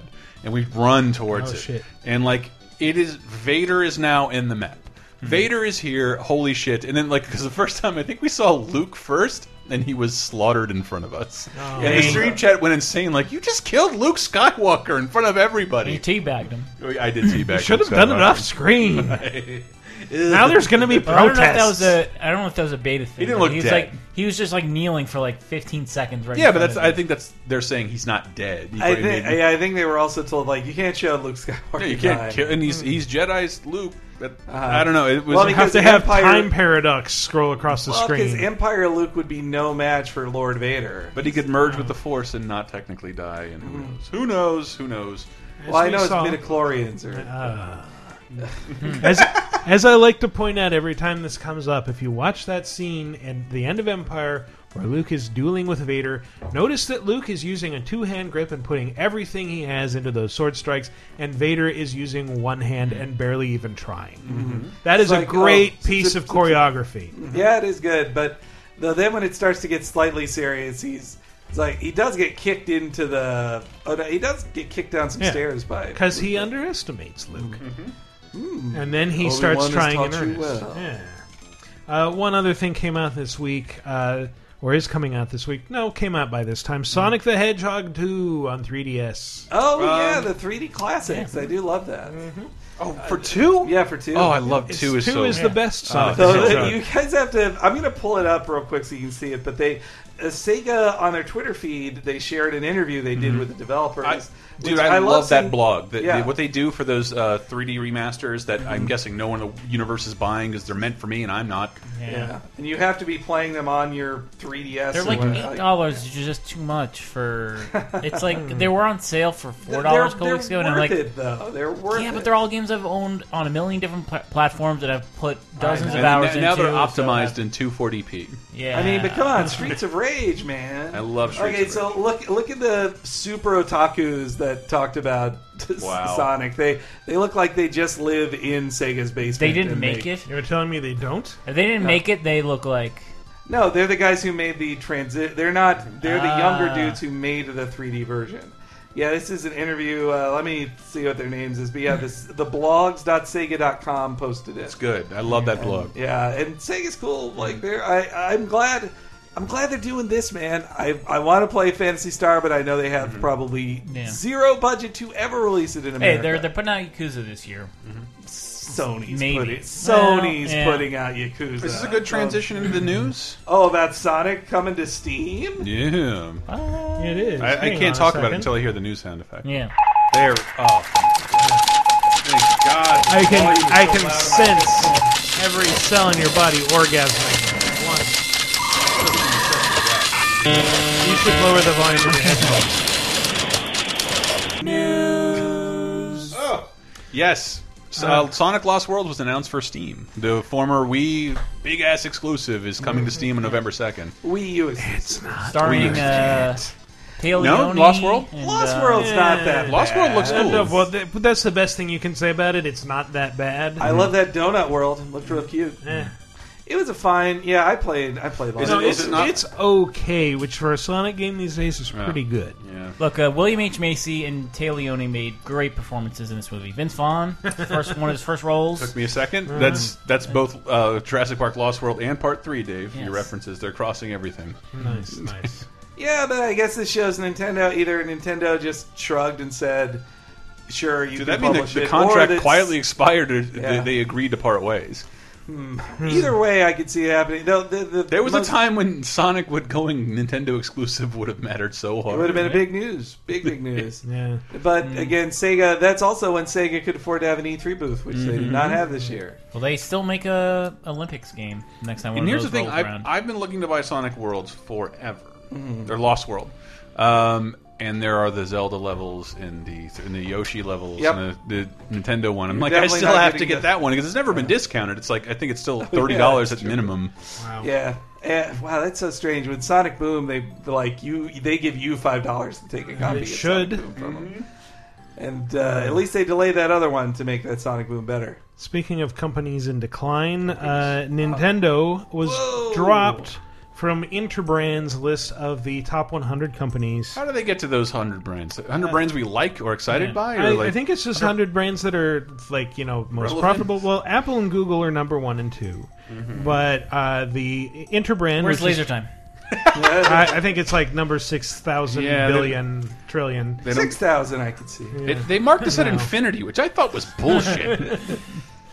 But the company Interbrand is saying that the reason that Nintendo was dropped is because it's failed to keep up with changes in people's lives and didn't jump on the smartphone game bandwagon soon enough. Up. So you will hate their reasoning. Wow. Because it is stupid. Because every game in the universe should be on a fucking phone. Microsoft. I mean, that's the shit. That is the shit that's killing Japanese game companies now. That's why Konami fucking sucks. That's why Sega sucks.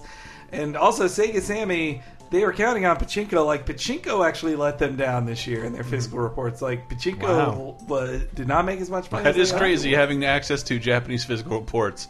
Pachinko and all those other weird little things you don't see here are kind of a huge portion of those Japanese game companies' annual income. See, I just imagine like a really old, haggard Japanese man with a cigarette hanging out of his mouth, and it's like half ash. You're so on the money. Is that? You are completely on the money. It's insane. Imagine he's squatting while he's doing it too, and like his back. He's like a squat toilet somehow. Yeah. Yes, they've all seen some fucking foreign version of The Godfather, and that's who they think they are. It's ridiculous. But yeah, they. I don't even know what Pachinko is. Is it like Plinko on? It's like pinball with no flippers. When in the 80s, did you ever get like those little plastic handheld games that they sold at like supermarket checkouts with like little silver balls? Yeah, that would go down a bunch of pins. That's Pachinko, essentially. It's gambling. Yeah, there's a gambling aspect. never walked by a Pachinko and there's also parlor, in modern really? Pachinko games there's a video aspect. It's like if you go to Vegas and you see the new slot machines and you realize I don't know what a slot machine looks like anymore. That's what Pachinko is now. I want to play slot machines that show me clips from Bridesmaids. And I want to pick which two types of Bridesmaid games I'm going to play. I bet those exist. Yeah, I'm talking specifically about a game I played. I want to play slot machines, but I need it themed after Beethoven's Fifth. Beethoven I knew movie. Konami made slot machines, but I couldn't find theirs until the last day. They made a Dungeons and Dragons one, and it was 3 choices you could play as the wizard, the paladin, or the knight, and you had to pick one of the 3. And that's the Konami. That's what Konami makes now. I will say, I think one of the it might have been I was trying to play Yakuza Dead Souls, and those games do have like pachinko parlors you can go in and play pachinko, and so I tried to do that. It's like I don't understand what the fuck I'm doing at all. Like I don't get the appeal of this. I don't understand why the Virtua Fighter characters are showing up. I just don't understand this at all.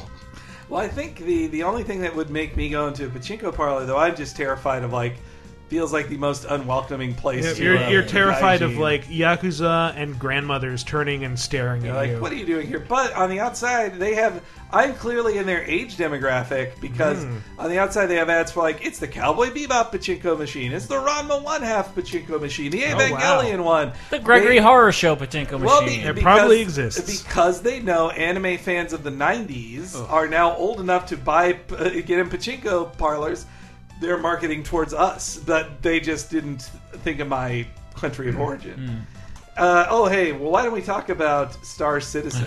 I wanted to get to microtransactions first. Oh, fine. Sure. Destiny's Pay to Dance, right? Yeah, Destiny's Pay to Dance, and Battlefield or Star Wars Battlefront is not Pay to Dance. But Metal Gear Online or Metal Gear Solid 5. The Phantom Pain has a microtransaction. Yeah, it has like the shadiest sounding thing in the world, which is a insurance.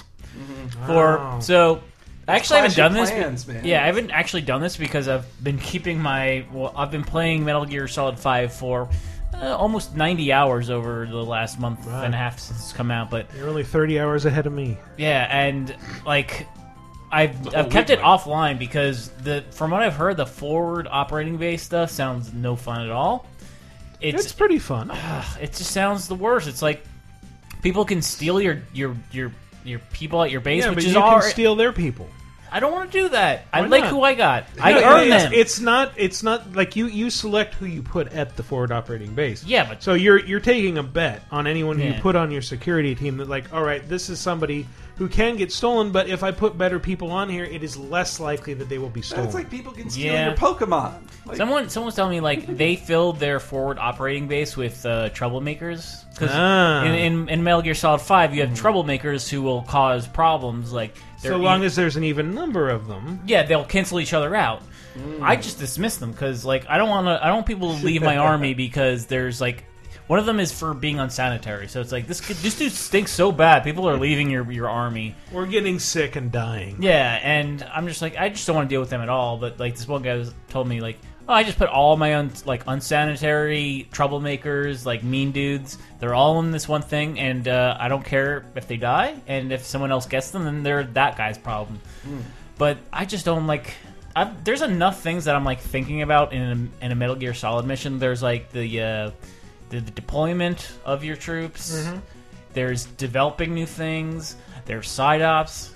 Like I'm already like I'm probably still another like 10 hours away from finishing this game. I don't want to have to think about another layer of gameplay on top of this. Yeah, well, the MGO stuff isn't even the FOB stuff. Like that's been available for weeks. But Metal Gear, well, apparently the thing that the microtransaction they just announced was insurance. So anything that you lose in the forward operating base thing, anything that somebody steals from you, you don't even lose it. Yeah, I'm not paying for that. It's Did you guys But you like the model, though, of stealing other people's shit. I do. I especially love it when I invade someone's FOB and they don't have anyone guarding it because they're paranoid about losing people. So I steal all their other shit that is unguarded. Like, what else do you get? Like, the tanks and shipping trucks containers. Shit. Yeah, stuff like that. Never going online now. But, Chris, what's the deal with Destiny dances? You buy dances? I just noticed in the tower the other day, there's an emote machine. I can buy emotes, and I hustle over there, and like, there's nothing available. Fuck! And then I hear Destiny announces microtransactions, but only for dancing. I'm like, this is great. Yeah. And so, of course, everybody else needs your game people. Microtransactions. Like, I want to pay for dancing. I love that shit. Well, that's the kind of stuff in a you should see. shooter, I'm playing with Graham. His dance is insane. They should only sell cosmetic things. It's only cosmetic. You can play the game as is for as long as you want. I would totally pay for a better dance. I mean, that's one what dance. Valve did with Team Fortress, right? They sell hats. Yeah, then they let people sell their own hats. Yes, you hear it sounds like a pyramid scheme. It's when the you best hear thing. Somebody say like, "This guy got rich selling hats." Team Fortress is the best example of microtransactions because it doesn't affect the gameplay. Everybody gets to be the same, but they get to personalize themselves, which is kind of like real life. We're all supposedly given on the same foot, except I can wear a different hat or shirt if I want to, and that's I don't know. I saw this going around. I didn't read the comments, but it's going around because like people have a negative knee-jerk reaction to all microtransactions. Yeah, understandably so. People I should get all the dancing animations for free because I'm a consumer. Well, there are some people who overdo it with microtransactions. Like there's been no like Destiny. I thought for years would add microtransactions for awful reasons because it has crazy shit like loot that's hard to find, and they didn't do that. They did it for cosmetic stuff that doesn't matter. Everybody has to do the same grind I do. They did it for you and they the did boys it for me. Because love should bring you joy right, and I'm not done talking the about it. imitation that your mommy and daddy tried to show you. Henry, we can talk about Star Citizen. Okay, I was going to quickly say there is now in Times Square. There's the PlayStation Theater, formerly the Best Buy Theater in New York City. Buy physical media. And before that, the Nokia Theater. So I don't know. It seems like in 6 years it'll become. This does seem like a cursed spot. Yeah. The Instagram Theater. The Instagram Theater. Yeah. But so it's this. It's prime real estate in Times Square. It's a 2,100 seat theater in Times Square. It's where it's where in 2013 Microsoft had the Xbox One launch party there. But anyway, yeah. So now you can go to the PlayStation Theater and watch U2 perform all your greatest songs. But yeah. So anyway, Star Citizen, and bunch of crazy shit. Can you sum this up for me because like I've read a little bit here and so, Escapist did. But Star Citizen. I got to start at the beginning. Massively funded, like a $47 million crowdfunded game. $92 million. Go anywhere, do anything. Space sim from build the creator of Wing ships. Commander. Correct? Yes. And Mark Hamill. It's the most funded Kickstarter ever, and then they open it up. They just add a forever Kickstarter through PayPal, and just keeps going up and up and up. And people get access to things that aren't the game, and just a bunch of little stuff. And they are planning all these pie in the sky things. So Escapist does this hit piece, as it's being described, about Star Citizen and how like they've talked to 9 anonymous employees who say that there's all this horrible shit going on, racism, sexism, terrible hiring practices. The game is slowly being killed off by feature creep. Nobody knows what the fuck they're doing. And then they get a comment back from I'm forgetting his name, the Wing Commander creator. Yeah, Chris Roberts. Chris Roberts, yes, thank you. He like writes an impassioned response, and then that is followed up by lawsuit threats against Escapists. Like, you must apologize for this and take it down. Or, I did love their demands. Yeah, you have to apologize to our HR director, who you somehow have a quote on. We won't hire a black girl. Yeah. And my only whoa, dude, we're not hiring a black girl, you're being an internet person. Like, what HR person would say that ever? I can't imagine. There's nobody more trained to not say that in the history of anything. And if anything, like, we walk around, what am I supposed to say? Don't hire a black person? Quote, quote, quote, glass door. It could have even been misheard as, we won't hire that girl. But I feel like we're being apologists for the company because the whole thing smells like bullshit to me. Yeah, but their rebuttal is also a fucking mess because they raise some valid points in that, like, the reporting is really shoddy. Yes. They allegedly confirmed the identity of employees by using their identity cards. Well, no, they have a rebuttal to that. They say that they used identity cards to verify the employees. The company says we don't issue identity cards. That's a pretty big thing. But then, they point out, like, this stuff is on Glassdoor, and the escapist's response was, well, we talked to these people, and then they posted similar things on Glassdoor. I don't know. I don't buy this at all. I mean, just because, like, I've worked on the other side of things, like games. And Escapist is also saying repeatedly, we did not work with Derek Smart, creator of Battlecruiser 3000 AD, who is like the self-appointed nemesis of Star Citizen. Well, so from an outsider perspective, I like the seeming lack of professionalism by Escapist because let's just say they're very into ethics and games journalism. So to see them be unethical in their games journalism, I'm using quotes on those things, it fills me with that kind of schadenfreude joy I love. But oppositely, when you think of handing $92 million to a creative person who has no overhead... but dude, that happens, businessmen to say don't spend this money. Up until very recently, that was the budget on most AAA games, and the same pitfalls like delays and like, well, we can achieve that, or like reports like we don't know what the fuck's happening because probably they're not able to get something working that they promised. But it doesn't mean they won't ever. It's just that like this is a stupid hard process. Hard process. There's like a story this week that I think Yu Suzuki was saying something like, for $6 million, like I can't make a very good looking Shenmue game, and it like a lot of the stories are like, oh, you can't make a good looking game for $6 million. What the fuck's he doing? It's you know what the retort is to that I keep seeing?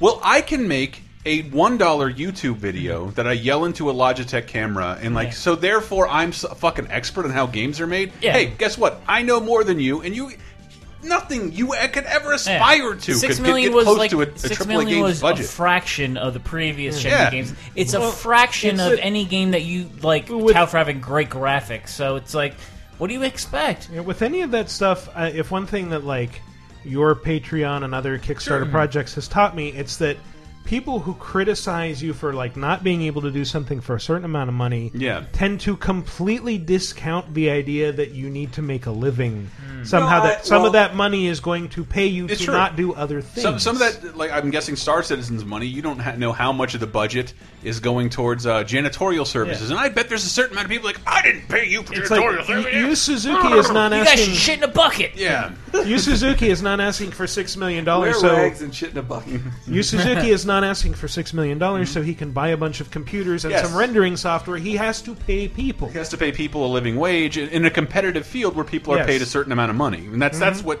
most people don't understand is that like the amount of money like people who make games, the really important people who make games, they make a ton of money. Like and they're not going to sit there and work at a job where they're not being paid a competitive value and being. We've heard about the stories of what it's like to work on a game. It's like it's overtaxing. I don't know. Like, yeah, it's all dark. And I understand crowdfunding people wondering where their game is. I don't mean to say that you're jerks. I don't. Like, because like that is. I mean, this kind of thing happened with Peter Molyneux this year too. That Peter Molyneux made promises, the same lofty, crazy promises he would make to the fans through a publisher. But this time, when he doesn't have a publisher like Microsoft to get more funding from, he just is like fucked, and he's like, nah, ship it. Goddess comes out. I don't care if it's bad. I got a new idea already. Like, you can't. But the problem is you're making those promises directly to your consumers. And that's what we take our Patreon very seriously. Yeah. We try and follow up, but I tell you what, it's way harder than we ever imagined. Yeah, as somebody who we've all been dealing with a tiny fraction of what sending physical rewards are to people.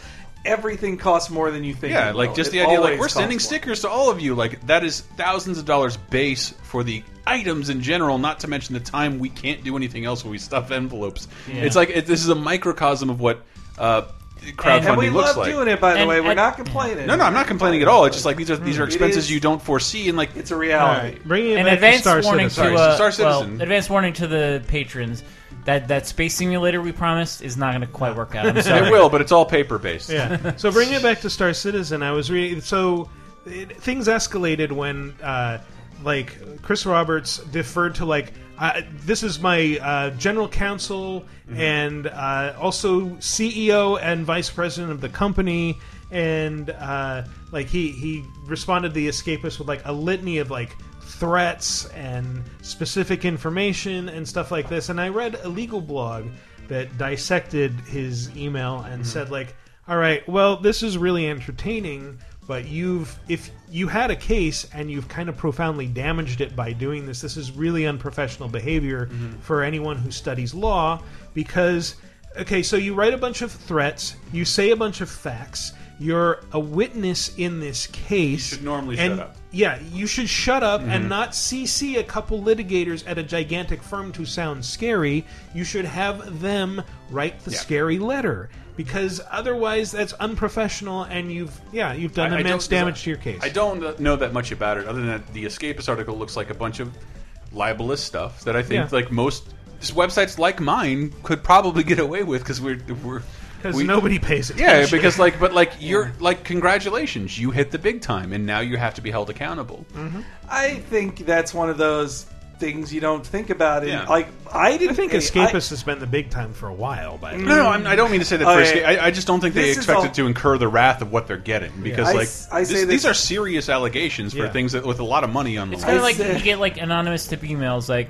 Well, should I go further? Like, what's the level that I need to go to like make sure this is a story that's publishable? These are the things that journalists. I worked in this business for years. I don't write about every disgruntled thing I hear from an employee at a game company, because it's all pretty bad. Escapist does say that the sources were vetted by their legal department, whatever that means. Okay. That makes me curious. So let me say this about the Escapist. I don't want to say that the Escapist is wrong. I say this as someone who was a fan of the Escapist. 2014 was a watershed year, and by that I mean they went from a house to a garbage shed. They lost most of their major writers, including Jim Sterling. Lots of people left. Surprisingly, around the same time that they started catering to ethical games journalism fans, and like. Escapist is not what it used to be. Don't even take that name. You should put heavy air quotes around ethical games journalism fans, because obviously ethical games journalism is a good thing. Yes, even if Chris doesn't care. But about I'm saying with quotes on it, it's not a good thing. I'm saying they were game. It's obvious. Escapist was going for a certain audience. They wanted. To me, they were trying to be the Fox News for that audience. And I've read tweets, like publicly said tweets by ex-Escapist people who just say they roll their eyes at what's happening in Escapist, or they're disappointed at what happened. And so that's why it's hard for me to trust this Escapist thing too, and their work on it. As a games journalist, you want to support the brotherhood of all that, and I definitely like them over. I support games writers. I've never felt.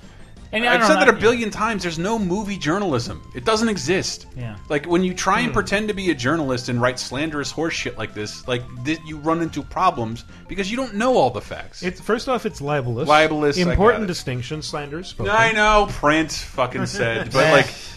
But like, someone's got to say it because like, otherwise, all those YouTube talking head videos should be accountable for the same thing. Here's my impression of every YouTube thing talking about Star Wars. Come on, really, really. Really? So, I think you need a few more puzzs in there.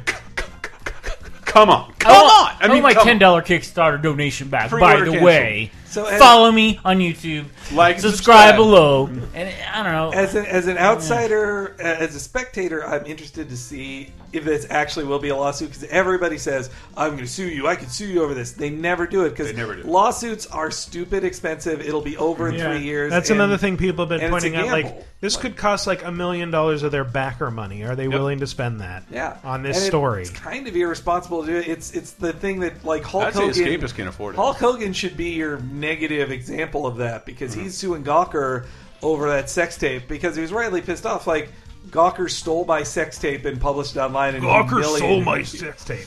But Say it like Hulk Hogan. But a PR person should have said to the Hulkster, to go into this airs every bit of dirty laundry you've ever had, and you will destroy yourself trying to take out Gawker. Remember you said all that racist shit on your I would like to dude. say, like, I don't mean to come down on Escapists, like, but like the Star Citizen thing sounds like a fucking nightmare. Yeah. And like, especially if you're a backer, I understand that. There's no good guy in this thing. It's like Escapists was maybe a little bit shoddy, but they had a story they really wanted to pursue, and Star Citizen.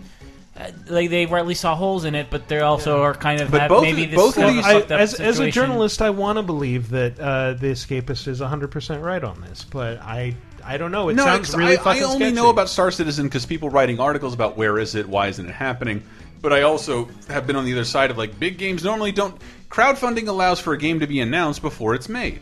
Most game companies would never announce a game until several years after it's been in the process. Until it's of being like made. basically in like the final gestation period. Like where it's a presentable point, and like it's probably not in a presentable place right now. And like their ambitions were grand. That's why you gave to it. And so like you might have to wait for it to come out the way you want it. That part I get more than the part of like the angry gamers like, where's my shit? This like, is a thing that we're sadly... It takes time to make We're shit. too used to pre-orders. Like, I guess. I paid. Like, I should get this in a few months. But you're right. There are things to learn both in terms of games journalism and I think accountability when it comes to crowdfunding, which you know is one of those things we have to adhere to and have to try and remember all the time. And most crowdfunding sites are like, you need to keep people up to date on what's actually happening.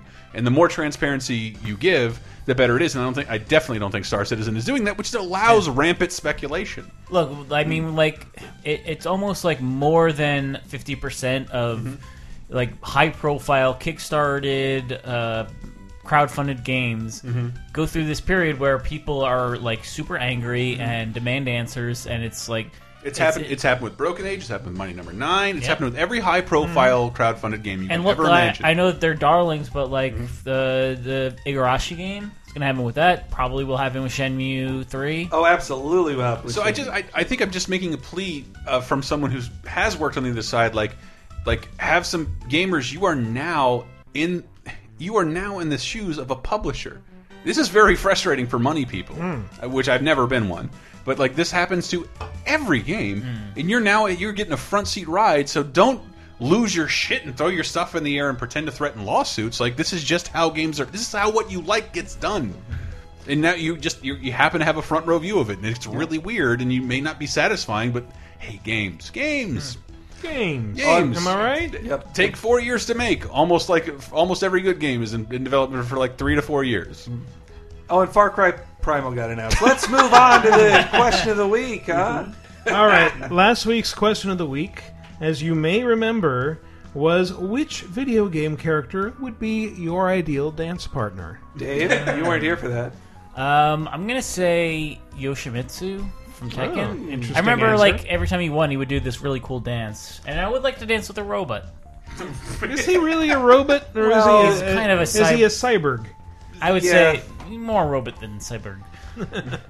No, wait, no. He's like the made by spirit Dr. of a... Boskinovich. I guess. like a- all right. Boskanovich. Basically, any robot. That's the joke. Any robot from like the PlayStation era is kind of cool. Oh, yeah. Like Home from Tobal, I really think. Oh, he's yeah, a yeah, cool he's dude. pretty You're the awesome. biggest Tobal fan in the world, man. Yeah.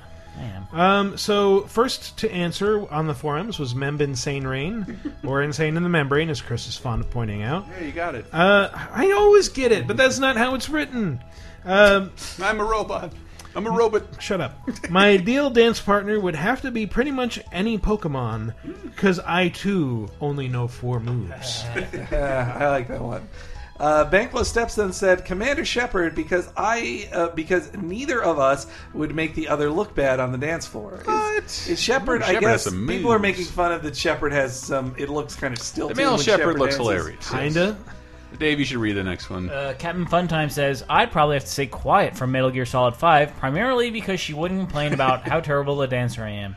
I am, of course, referring to the blood-covered version of Quiet so that my enemies would be too intimidated to laugh at me. Oh, yeah.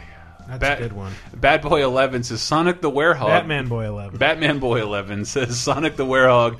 Those stretchy arms must mean he can bust a move, right? Just like Mr. Fantastic. Yeah, he waves them around and goes, I'm the Queen of France. No, he doesn't Hertzfeld on the dance floor. No, if anything, his Cabbage Patch can only be captured in IMAX 3D.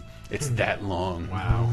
I eat. Is it supposed to be announced like I eat? They say someone equipped with the Final Fantasy Dancer job. They've got the moves on the dance floor, and they'll be able to damage or inflict status ailments on everyone else. Triskidable says an Exo Guardian from Destiny, so I don't have to be the only one who feels bad about being the worst dancer. Everyone does. So I don't know how you get your dancing moves in Destiny. Like Graham, I know, bought the hyper premium version, so he has a fantastic dance that's like a minute long. Mine, I look like a prospector who discovered oil. I click my heels together and go woohoo, and I fucking hate it. I wish I had a cooler dance. It's not cool. I'll pay for another Destiny dance. Let me read the next one. So Tenga says Voldo from the Soul series would be one freaky freak. He would literally dance circles around you, and he's sure to get the attention of the dance floor with his fabulous outfits. The whole getting stabbed factor would be a crappy caveat. And Michael, I think, should read the next one. Griff says, alright, Miguelito, I want to start off by saying fuck you for taking Vanessa Z. Schneider. You can also take Vanessa Z. Schneider. Just other people you can have sloppy seconds. You can't dance with 2 people. I guess I'd have to pick Bayonetta, who I have sort of lambasted in the past for being too sexualized to even be a parody of Japanese game sexualization. No, Still, that lady's limber. So, if you think Bayonetta is too sexualized, you actually aren't looking at Japanese games. No, it is technically sedate. I know I'm in for a treat when you guys start interrupting with so. I think Bayonetta is both a parody and a very realistic. Like, no, this is. We want you to jerk off to how sexy she is, but we're also making a statement about it. I've never seen. If they want me to jerk off to it, then they should make it into a mini game. They did. They gave her a Star Fox outfit, and I right. exploded. I've never seen a better pole dance to Andy Williams.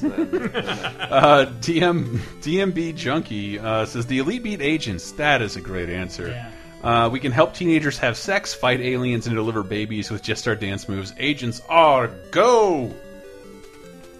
And Garnzer says, Ape Escape 2 had a minigame called Dance Monkeys Dance. Monkey dance. The monkey dance. That had you moving, which had you moving sticks to make the monkeys wave their arms in a ball dance. I played this as much as the main game and caught all the apes in that. I loved seeing the monkeys smacking their asses to mock your dancing. I wouldn't mind having a Pipasoru for my dancing partner, though the shrieking might be a bit too much. Yeah, the bone dance, the dance of death that they do. Bone diggity. I also want to read Phil Ken7, who says, I would dance with the Silent Hill 2 dog to his adorable theme song, whilst trying to forget he's actually somehow an inherently evil overlord of some fucked up hellish fog dimension full of scary ass shit. Alright, so new question of the week. Henry, you inspired this one. Oh, did I? Have you ever injured yourself playing video games, and what was the injury? And I bring it up because mine, you mentioned a torn rotator cuff. Mine was, I was playing Boom Blocks, and I don't know how this happened exactly, but because so much of it is wrist snapping motions with the Wii remote, like after a while, I started to notice that I had like a huge lump growing on the inside of my wrist. It's just like this. I don't know if it was like a cyst or what. And like I went to the doctor, and she just looked at it and like, I don't know. It's probably buildup of synovial fluid or something. Just wait for it to go away. And it did, but it was gross and painful while it was there. Man. Yeah. Well, I guess, I was talking about Diabolical Pitch. I can't think of any others, but I was super excited for Diabolical Pitch because this was when I was my most into Grasshopper games. I think right now I'm not so much because they haven't put out a game in 2 years, but... it was a fun game. Another like dumb idea brought together by by Grasshopper and Suda51. It was just you're a baseball player who goes to hell and has to fight his way out of it. But I was reviewing it and just the motion. I got too into it. You can throw it lighter, but I got too into it. You don't have to whip your hand forward. I was acting like I was Tom Glavine on every throw. Hey, actually, I guess look at Chris pretending he's been here this whole time. Who is that? Tom Glavine. Tommy John. I believe it's pronounced Glavine. He was a big Braves player in the 90s. Yeah. Who's the fat guy who was on the New York team? David Wells? Sid Bream? Different fat guy. Rolly Mike something? Fingers? I don't know. Yeah, whatever. My choice really would be... Chunk Dick Body? My choice would be Wii Fit. I didn't hear the question. Well, the question was, what game have you injured yourself while playing? And Wii Fit, like, that was my fitness regimen for probably, like, 3 or 4 months. Wow. Like, I would do, like, there's some, like, harsh shit in there. There's, like, plank push-ups, which are, like, do a push-up, but then, like, go from the push-up to doing, like, putting one arm up in the air while the other one's holding your whole body up. And it seemed to be alright, but then I threw my back out playing it one day. And, like, since then I've had, like, it seems like every, like, 18 months I'll throw my back out doing something. And I do that too, having never worked on a Wii Fit. Yeah, well, I mean, that was like literally like a minute before, like I stood up and like, threw my back out. I was playing Wii Fit, so I'm like, I want to blame Wii Fit for the whole boondoggle. Small price to pay for Body by Miyamoto. Yeah, look at that. Your smile's already disappearing into your neck. I know. I'm still way into the Wii Fit trainer. So. Yeah, that guy's pretty hot. Chris, injury. I thought mine was well documented. Okay. Do we not? You know what? You're a PC gamer. Like, no. When you worked at PC Gamer, you it was when I worked at horrible PC Gamer, pain. but it was during when I went home, and I want to blame this. It was the Skyward Sword. Oh, that's right. Yeah. I don't have much else to blame other than a night of pure cocaine-fueled mayhem where I threw fireworks underhanded the whole time, but like I had like severe nerve damage, like where I like couldn't sit comfortably, I couldn't sleep without like being like severely medicating myself to the point of like telling Tyler like I know I'm not supposed to take these pills and drink, but I can't. I haven't slept in 2 nights because of pain. Like I don't care if I don't wake up. I just need to go to sleep. I felt really. I was worried about you then too. I'm worried about me then. Like I was telling you, like, you know how Heath Ledger died, right?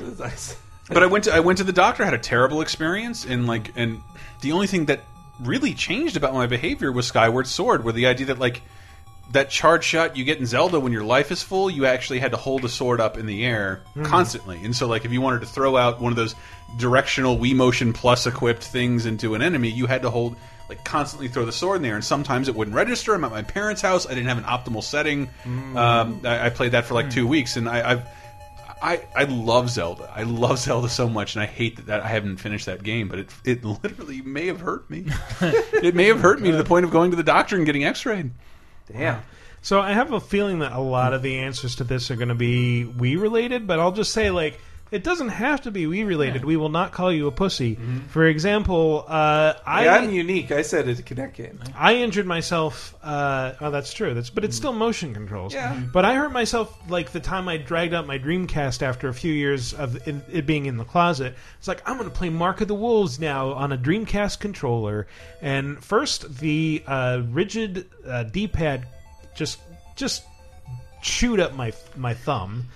And after too many repetitive fireball rolls, I started to notice this weird tingling feeling in my arm. Ooh. And like I'd given myself tendinitis by playing fucking Mark of the Wolves for just a few hours. I have noticed playing in bed with the Vita and the 3DS. I think they're both designed for short-term play, but I do tend to play them in my bed for very long spurts.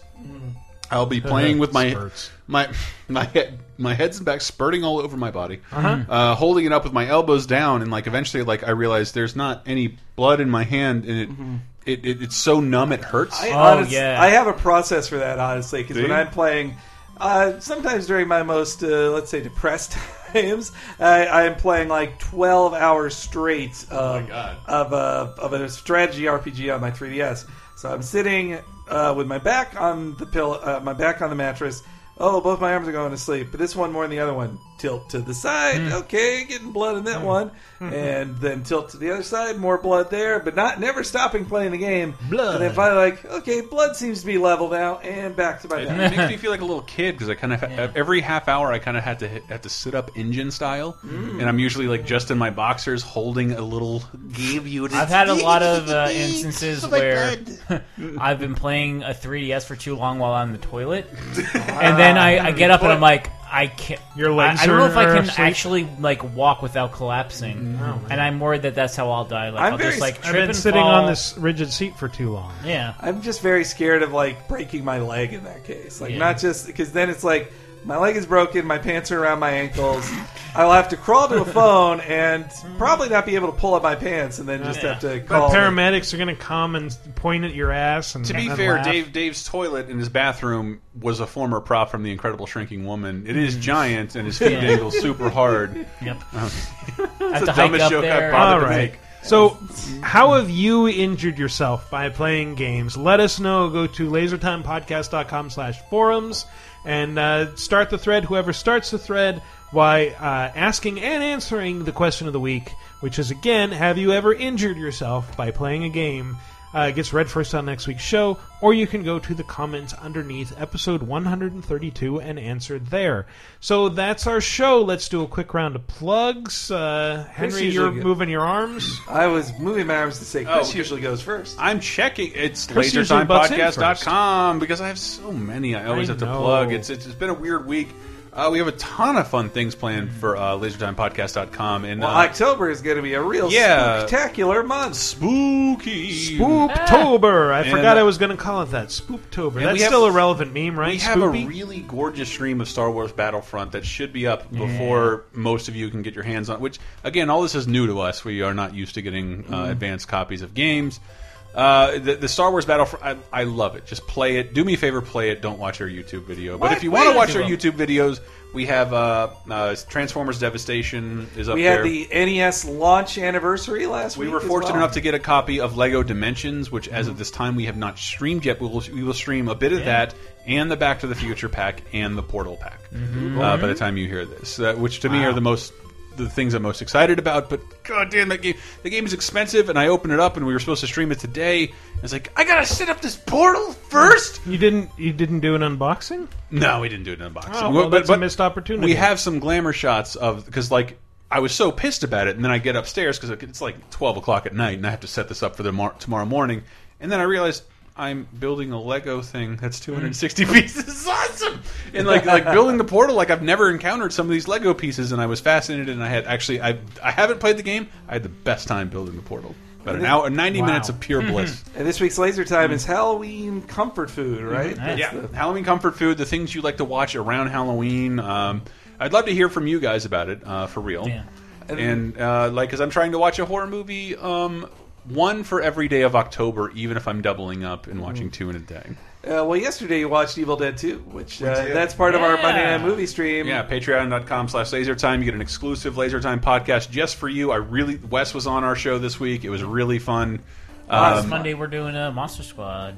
And a horror movie I've never watched and always wondered about Hellraiser. It was fucking excellent. Oh, yeah, that it's was so good. good. And, well, you know, yes. You gotta watch Society. How did I get my new eventually. iPhone? We'll tell you on bonus time, people. And then there's a new Cape Crisis this week, which hasn't been recorded yet, but this is the week that Jughead #1 comes out, and all new, all different Marvel begins, and the new season of The Flash, so we're going to have a lot to talk about, I think.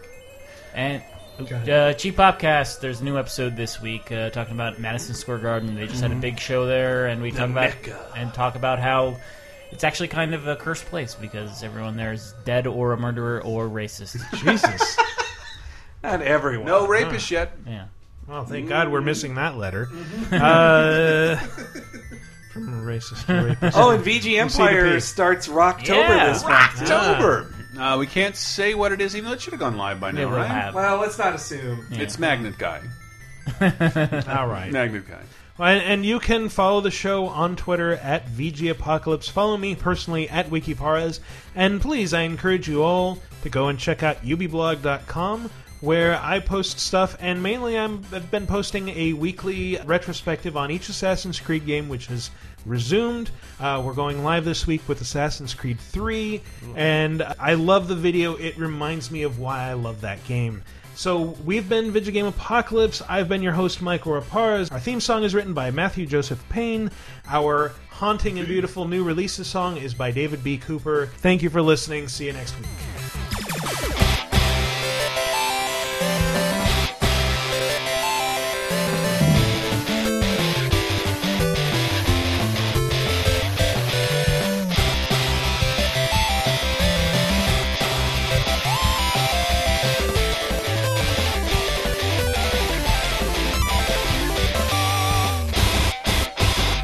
Blackula is more interesting than I thought he was. Yeah.